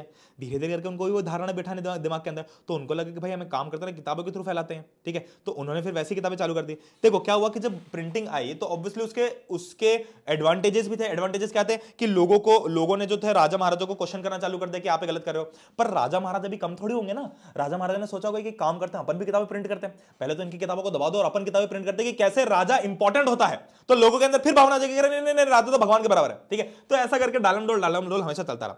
तो जेम्स ऑगस्टस हिकी जो एक ऐसा आदमी था जो कि थोड़ा अच्छा आदमी था, है ना, मतलब उसको ये चीजें पसंद नहीं आ रही थी कि अंग्रेज जो है बिल्कुल इंडिया के ऊपर राज करना चाह रहे हैं। तो इसलिए उसने क्या किया, उसने काफी सारे जो कंपनी के सीनियर थे उनकी गॉसिप्स लिखना चालू कर दिए, है ना। मतलब ये बढ़िया आदमी था, इसने सोचा कि ये क्या करता था, ये बिल्कुल बैठता था, सुनता था सबके बाद, है ना, और जो भी गॉसिप होती थी, मतलब मान लो कि कोई अमीर, कोई बड़ी लेवल पे, मान लो इंग्लिश जो ईस्ट इंडिया कंपनी है उसके अंदर जो कोई बड़ी लेवल पे कोई बड़ा आदमी है, उसकी और उसकी वाइफ के बीच की जो गॉसिप्स होते थे वो इसने छापना चालू कर दी। मतलब बड़ा बड़ा मसालेदार आदमी था ये, तब से बिल्कुल इसके अंदर था कि भाई हम तो बिल्कुल चुल करने वाला कंटेंट बनाएंगे। अब गुस्सा आ गया भाई, जो गवर्नर जनरल था वॉरेन हेस्टिंग्स, इसको गुस्सा आ गया क्योंकि इसके बारे में कुछ ना कुछ लिख दिया होगा। भाई गवर्नर जनरल है वो, तुम उसके बारे में कुछ भी चाहे जो छाप दिया तुमने, तो है ना। तो इसलिए उसने हिकी को प्रोसिक्यूट कर दिया, और अब प्रोसिक्यूट करने के बाद इसकी किताबों को दबा दिया। और अब इसके दिमाग में आया कि भाई अपन क्या करते हैं, जैसे ये जो था हिकी, देखो नाम याद रखना, नाम याद रखना, हिकी जो था इसने जैसे हमारे बारे में उल्टी सीधी चीजें प्रिंट की है और लोगों के अंदर पता चली है, वैसे हम अपने बारे में अच्छी चीजें भी तो प्रिंट कर सकते हैं। तो इसने अपने बारे में अच्छी चीजें प्रिंट करना चालू कर दी, जहां पर इसने सैंक्शन की न्यूज़पेपर जो कि which could counter the flow of information that damage the image of colonial government. तो बेसिकली अब क्योंकि ये जो हिकी था इसने उनकी इमेज पर धज्जियां उड़ा दी थी, इन्होंने तो बिल्कुल कलंक थोप दिया था सारे अंग्रेज के ऊपर। तो अंग्रेजों ने सोचा कि भाई ये तो गलत कर दिया इसने, अब इमेज ठीक करनी है, तो भाई काम करता है ऐसी बुक्स प्रिंट करता जो कि हमारी इमेज अच्छी बनाए, मतलब हमको अच्छा साबित करे लोगों के सामने। तो भाई ये डालम डोल लड़ाई झगड़ा चलता ही रहा, ठीक है। 18th सेंचुरी के एंड तक कई सारे न्यूज़पेपर्स और जर्नल्स आने लग गए, ठीक है। तो बेसिकली स्टार्ट कहां से हुआ, स्टार्ट ये गॉसिप से स्टार्ट हुआ। अब धीरे धीरे करके कॉलोनियल गवर्नमेंट ने, यानी कि ब्रिटिश गवर्नमेंट ने कुछ ना कुछ अपनी बुक्स प्रिंट कर दी, उसके अगेंस्ट में फिर किसी और ने बुक प्रिंट कर दी, फिर उसके अगेंस्ट में किसी और ने प्रिंट कर दी। मतलब ये जो लड़ाई थी इसके कारण क्या हुआ, अल्टीमेटली बुक्स की डिमांड बढ़ने लग गई। तो भाई प्रिंटिंग वाले जो थे वो बड़े माला माल हो रहे थे, उनको लगा कि भाई तुम लोग लड़ो आराम से, कोई दिक्कत नहीं, मेरा तो धंधा बढ़ते आ रहा है, क्योंकि भाई लोग प्रिंट पे प्रिंट किए जा रहे हैं, लोगों की किताबें बनाते आ रहे हैं, ठीक है। चलो अब religious reform and public debates, अब देखते हैं भाई कैसे रिलीजियस रिफॉर्म्स आए, ठीक है। और पब्लिक डिबेट्स मतलब क्या हुआ, देखो ऑब्वियस सी बात है कि रिलीजन हम फॉलो करते आ रहे हैं सदियों से। अब कोई माध्यम था नहीं लोगों के पास में क्वेश्चन करने का। अब प्रिंट के कारण लोगों के दिमाग में आ गया कि भाई हम क्वेश्चन कर सकते हैं, मतलब हम सवाल कर सकते हैं कि ये सही नहीं है या गलत नहीं है, कौन सी चीज सही है कौन सी चीज गलत है। तो इसीलिए कई सारे लोगों ने रिलीजियस रिफॉर्म करना चालू कर दिया। जैसे 19th सेंचुरी तक कई सारे लोगों ने जो अलग अलग रिलीजन है उनके बिलीफ पे सवाल उठाना चालू कर दिया कि क्या हम जो जिस रिलीजन में जिस धर्म में मान रहे हैं उसकी ये बात सही भी है या नहीं, ठीक है। कई सारे लोगों ने क्रिटिसाइज की और कई सारे लोगों ने उनको काउंटर किया। मतलब मान लो कि मैंने क्रिटिसाइज किया कि भाई इस धर्म की ये चीज अच्छी नहीं है, तो उस धर्म के फॉलोअर ने क्रिटिसाइज करके बोला होगा कि नहीं ये अच्छी है और तू गधा है। तो ऐसे डिबेट्स चलने लगे, ठीक है। अब नए आइडियाज जो धीरे धीरे करके बढ़ने लग गया, ठीक है। पर क्या हुआ कि एक टाइम आ गया जिसमें इंटेंस कंट्रोवर्सी होने लगी। देखो आजकल तुमको पता है कि भाई इंस्टाग्राम यूट्यूब के ऊपर बड़ी कंट्रोवर्सी होती है, किसी ने किसी को गाली दे दी तो किसी ने किसी को गाली दे दी तो बड़ी इंटेंस कंट्रोवर्सी हो गई। तब यूट्यूब तो था नहीं, तब इंस्टाग्राम तो था नहीं, तो तब क्या थी, किताबों के थ्रू कंट्रोवर्सी होती थी, है ना। जैसे वो तुमने देखा होगा ना, बड़ा तुमको तो पता होगा रफ्तार और एमएवी की कंट्रोवर्सी है ना, बढ़िया बीफ गेम खेलते बैठ के। तो क्या होता है उसमें कि वो उन्होंने गाने के फॉर्म में किया, पर यहां पर लोग क्या करते हैं, यहां पर किताबों के फॉर्म में करते हैं कि पहले किताब लिखी, फिर दूसरे ने उसके अगेंस्ट लिखी, फिर दूसरे ने वापस इसके अगेंस्ट लिखी, तो ऐसे करके कंट्रोवर्सी बढ़ने लगी, ठीक है। रिलीजियस रिफॉर्म जिन्होंने अलग अलग ऑर्थोडॉक्सी को, देखो कई सारे रिफॉर्मर्स थे। रिफॉर्मर्स वो लोग होते हैं जो कि रिलीजन को अच्छा करना चाहते हैं, मतलब मॉडर्नाइज करना चाहते हैं, कि जो पुरानी प्रैक्टिसेस गलत है उनको बंद करके नई प्रैक्टिस है। जैसे कि कौन कौन सी किसके खिलाफ लड़े हुए हैं, वीडियो एमोलेशन। वीडियो एमोलेशन मतलब होता है सती प्रथा, ठीक है। ये क्या होता है, इसका सिंपल वर्ड है सती। सती मतलब पता है तुमको, मेरे को स्पेलिंग नहीं पता सती में कौन सी आती है, बट सती मतलब पता है, सती का मतलब एक ऐसी प्रैक्टिस थी जिसमें ऐसा माना जाता था कि भाई अगर तुम धर्म को फॉलो करने वाले हो तो अगर किसी पति की, मान लो कि अगर कोई भी आदमी की डेथ हो गई, तो उस आदमी की डेथ के बाद में उसकी जो वाइफ है उसको भी जीने का कोई अधिकार नहीं है, तो वो उस औरत को जिंदा जला देते थे उसके अर्थी पे। तुमने अगर मंगल पांडे मूवी देखी तो उसमें एक सीन भी आता है, तो बेसिकली क्या होता है कि जब भी अंतिम संस्कार होता है किसी भी आदमी का, जब भी किसी आदमी का अंतिम संस्कार होता है, तो इस अंतिम संस्कार की जो आग है, इसी आग के अंदर उसकी पत्नी को भी जिंदा जला दिया जाता था। और तब ना नारे लगते थे सती माता की जय, मतलब उसको माता ट्रीट किया जाता था, उसको भगवान की तरह ट्रीट किया जाता था, और फिर उसको पूरा तैयार करते थे, पूरे दुल्हन के जोड़े में तैयार करके उसको जला देते थे जिंदा। अब तुम सोचो कि ये तो रिलीजियस प्रैक्टिस है ना, लोग सोचते हैं कि भाई ये करना सही है। अब जब तक प्रिंट कल्चर नहीं आया तब तक लोगों ने इस पे क्वेश्चन ही नहीं किया, तब तक लोग जो है बिल्कुल जैसे बिल्कुल चलता है, हाँ भाई बिल्कुल, हाँ सिर झुका के करते रहते थे। और ज्यादा ऑब्वियस बात है ना, कोई भी औरत क्यों चाहेगी कि उसको जिंदा जला दिया जाए जस्ट बिकॉज उसका पति मर गया है। मान लो कि किसी औरत की शादी अभी भी हुई 1 साल पहले और उसका पति मर गया, तो भाई वो तो ढंग से उससे प्यार भी नहीं कर पाती और फिर भी तुमने उसके अगर उसको जला दिया, उसकी तो जिंदगी खत्म हो गई ना। तो ये कितनी गंदी प्रैक्टिस है, पर लोगों ने इसके खिलाफ सवाल नहीं उठाया। पर अब धीरे धीरे करके जो रिफॉर्मर्स थे इन्होंने किताबों के अंदर सवाल उठाना चालू कर दिया। मोनोथिज्म का मतलब ये होता है कि कई लोगों को ऐसा लगता है कि बस एक ही भगवान है जो हमारा, और बाकी सारे भगवान है ही नहीं, सिर्फ हमारे रिलीजन का भगवान जो है सबसे ऊपर और बाकी सारे रिलीजन के भगवान कोई है ही नहीं, ठीक है। फिर ब्राह्मणिकल प्रीस्टहुड, इसका मतलब यह है कि पहले लोगों को लगता था कि जो प्रीस्ट है ना, जो पंडित बनेंगे वो सिर्फ ब्राह्मण है, जो अपर कास्ट के वो बनेंगे। पर फिर लोगों ने सवाल उठाया कि भाई ऐसा क्यों? जस्ट बिकॉज कि वो एक बड़ी कास्ट में पैदा हुआ है, वो पंडित क्यों बन सकता है और मैं क्यों नहीं बन सकता, मैं क्यों प्रीस्ट नहीं बन सकता? राम मोहन राय ने एक बुक निकाली, संबत कौमुदी, ठीक है। संबत कौमुदी जो बुक है, इसके अंदर इन्होंने अलग अलग जो ऑर्थोडॉक्सी थी उनके ऊपर बात की, ठीक है। जैसे सती प्रैक्टिस के ऊपर बात की इन्होंने कि भाई राम मोहन राय ने बोला कि भाई ये गलत चीज है, तो उसके अगेंस्ट में एक समाचार चंद्रिका भी पब्लिश कर दी। किसने? जो रिलीजन के फॉलोअर्स थे, उन्होंने बोला कि भाई राजा राम मोहन राय फालतू चीजें बात कर रहा है, ठीक है। तो ऐसे करके कंट्रोवर्सी चली। इन्होंने बोला कि भाई सती बंद कर दो, इन्होंने बोला कि नहीं सती एक अच्छी चीज है, इसको चलते रहने चाहिए। तो ऐसे करके कंट्रोवर्सी होती रही। 2 पर्शियन न्यूज़पेपर्स भी आ गए, जहां नामा और शमसुल अकबर। सेम टाइम पे गुजराती न्यूज़पेपर आ गया, बॉम्बे समाचार। अब तुम बोलोगे कि भैया बॉम्बे समाचार बॉम्बे में आना चाहिए था, पर नहीं है, गुजराती न्यूज़पेपर था, गुजरात लैंग्वेज में आता था। नॉर्थ इंडिया के अंदर उलामा, उलामा कौन है? उलामा स्कॉलर्स हैं, ठीक है। Ulama are the scholars of religion. इन्होंने क्या किया, इनको भाई काफी एंग्जाइटी होने लग गई, ठीक है। क्यों एंग्जाइटी होने लगी? क्योंकि इनको भाई देखो मेरी बात सुनो, अब मैं अलग अलग लोगों की भावनाएं बता रहा हूं, ठीक है। तो ये सारी भावनाएं तुम दिमाग में बैठाओ और एग्जाम पॉइंट ऑफ व्यू से तुमको स्लाइड्स लिखने, तुमको किसी के ऊपर भी सवाल पूछा जा सकता है, पर तुमको समझाने के लिए बता दूं तो बेसिकली उलामा हो गए स्कॉलर। अब जब अंग्रेज सरकार आई तब सबको लगा कि यार ये हमारे रिलीजन की तो 12 बजा देंगे, मतलब सब लोगों को अपने रिलीजन में कन्वर्ट कर लेंगे, तो हमारे रिलीजन का क्या होगा? तो इसमें जो उलामा थे वो डरने लग गए। उनको लगा कि भाई हमको अपने रिलीजन की जो बातें उनको आगे फैलानी पड़ेगी, ठीक है। और वो फैलाने के लिए किसका काम करेंगे? प्रिंट कल्चर का, ठीक है। तो उन्होंने अलग अलग जो उनका डर था उसको डर को मतलब उस डर के कारण उन्होंने बुक्स जो है वो छापना चालू कर दी, अलग अलग नॉवेल छापना चालू कर दी कि लोगों के अंदर आए कि भाई नहीं, हमको कन्वर्ट नहीं होना, हमको अपने रिलीजन को फॉलो करना है, ठीक है। इन्होंने क्या किया, सस्ते सस्ते भाई चीप लिथोग्राफिक, ताकि गरीब से गरीब आदमी भी पढ़ पाए इसको, ठीक है। और होली स्क्रिप्चर जैसे कि मान लो कुरान शरीफ, तो कुरान शरीफ का इन्होंने बहुत ही सिंपल ट्रांसलेशन किया ताकि लोगों को समझ में आए कि कुरान शरीफ है क्या एक्चुअली। वरना सिर्फ उनको तो कोई भी कन्वर्ट करके चला जाएगा, तो उनको पता होना चाहिए कि भाई हमारी जो धार्मिक किताब है वो क्या कहना चाह रही है। तो इसलिए उन्होंने उसकी जो कॉपीज थी वो बहुत सस्ते में प्रिंट करके सभी लोगों तक फैलाना चालू कर दी। दियोबंद सेमिनरी, दियोबंद सेमिनरी क्या है? ये एक डेडिकेटेड एक ऐसी काउंसिल बनाएगी जिसने फतवे जारी किए। फतवा मतलब अगर तुमको नहीं पता हो तो फतवा एक रूल होता है, ठीक है। फतवा मतलब एक कानून कि आपको इसको फॉलो करना ही पड़ेगा। तो फतवा एक कानून था जिसके अंदर लोगों को बताया गया था कि आपको कैसे अपने रिलीजन को प्रोटेक्ट करना है, ठीक है। अब सारे रिलीजन में चीज आने लगी, वर्नाक्युलर लैंग्वेज में कई सारी किताबें आने लगी, जैसे कि रामचरितमानस तुलसीदास। अब 16वीं सेंचुरी में रामचरितमानस लिखी गई थी तुलसीदास द्वारा। अब तुलसीदास की जो किताब है वो कलकत्ता में प्रिंट लगी। देखो तुम कोलकाता शुरू से आगे रहा है, ठीक है। मिड 19th सेंचुरी तक काफी सस्ती लिथोग्राफिक प्रेस आने लगी, है ना। तो इससे क्या हुआ कि अब जैसे जो रामचरितमानस है, अब उसको अगर कोई गरीब इंसान पढ़ना चाहे तो पढ़ सकता है। 1880s तक Naval Kishore press at Lucknow and Shri Venkateshwar press in Bhopal publish numerous religious text in vernaculars, ठीक है। तो ये दो प्रेस जो थी बड़ी इंपॉर्टेंट है, ठीक है। नाम है देखो, नवल किशोर प्रेस लखनऊ में और श्री वेंकटेश्वर प्रेस। इन प्रेस का क्या काम का, इन प्रेस का काम था कि ये सिर्फ रिलीजियस बुक्स को प्रिंट करेंगे वर्नाक्युलर लैंग्वेजेस में, ठीक है। वर्नाक्युलर मतलब कि सिंपल भाषा में, वहां की लोकल भाषाओं में। तो ये दो प्रेसेस ने अपना काम किया, ठीक है। इन्होंने बोला कि भाई हम ऐसे प्रिंट करेंगे और बढ़िया बेचेंगे और बढ़िया पैसा कमाएंगे। अब देखते हैं न्यू फॉर्म्स ऑफ पब्लिकेशन, ठीक है। अब जैसे जैसे ज्यादातर लोग पढ़ने लग गए वैसे ही ज्यादातर लोग लिखने भी लग गए। तो जब लोग लिखने लग गए तो उन्होंने अपने एक्सपीरियंसेस और अपनी लाइफ के बारे में लिखना चालू कर दिया। यूरोप के अंदर एक लिटरेरी फर्म जो थी उसने मतलब इंडिया के अंदर इतनी डिमांड बढ़ने लग गई कि यूरोप के अंदर एक फर्म ने इंडिया के लिए नॉवेल्स छापना चालू कर दिया। तुम सोचो, इंडिया यहां, यूरोप वहां, इंडिया की डिमांड इतनी बढ़ गई, इतने ज्यादा लोग यहां पर इंडिया में किताबों के दीवाने हो गए कि यूरोप के अंदर भी लोग प्रिंट करने लगे इंडिया के बारे में, ठीक है। न्यू लिटरेरी फॉर्म जो धीरे धीरे करके आगे बढ़ने लगे, ठीक है। अलग अलग जैसे कि अब नए लिटरेरी फॉर्म जैसे भाई जैसे अलग अलग फॉर्म ऑफ कंटेंट होता है। जैसे पहले सिर्फ मूवीज होती थी, फिर उसके बाद में भाई यूट्यूब वीडियोस आए, फिर उसके बाद में आई रील्स, फिर उसके बाद में टिकटॉक भी आ गया, ठीक है। और टिकटॉक के अंदर भी फिर फनी वीडियोस आ गए, ये वीडियोस आ गए। तो देखो ये कंटेंट तो एक ही था, वीडियो। अब वीडियो को अलग अलग फॉर्म में हमने बेचना चालू कर दिया। तो सिमिलरली जो रिटर्न फॉर्म ऑफ कंटेंट है उसको भी अलग अलग तरीके से लोगों ने बेचा, जैसे कि शॉर्ट स्टोरीज, एसेज, सोशल और पॉलिटिकल मैटर्स, है ना। भाई पूरी पूरी बड़ी किताब नहीं होगी, पर जैसे क्या होगा, जैसे मान लो रामायण का कोई एक्सर्प्ट है वो यहां पर आ गया। महाभारत का मान लो कि महाभारत के अंदर जो ये रामायण के अंदर जो वो होता है स्वयंवर वाला सीन होता है, वो स्वयंवर वाला सीन की एक किताब बन गई और उसको लोगों ने बेच दिया पूरी किताब की बजाय, ताकि वो सस्ती भी रहे और लोगों को इंटरेस्ट भी आए। भाई लोगों को अब मेनली एंटरटेनमेंट भी चाहिए था, है ना। भाई कहीं भी ट्रैवल कर रहे हैं, बोर हो रहे हैं बैठे बैठे, तो कुछ तो किताब चाहिए बढ़िया से पढ़ने के लिए, ठीक है।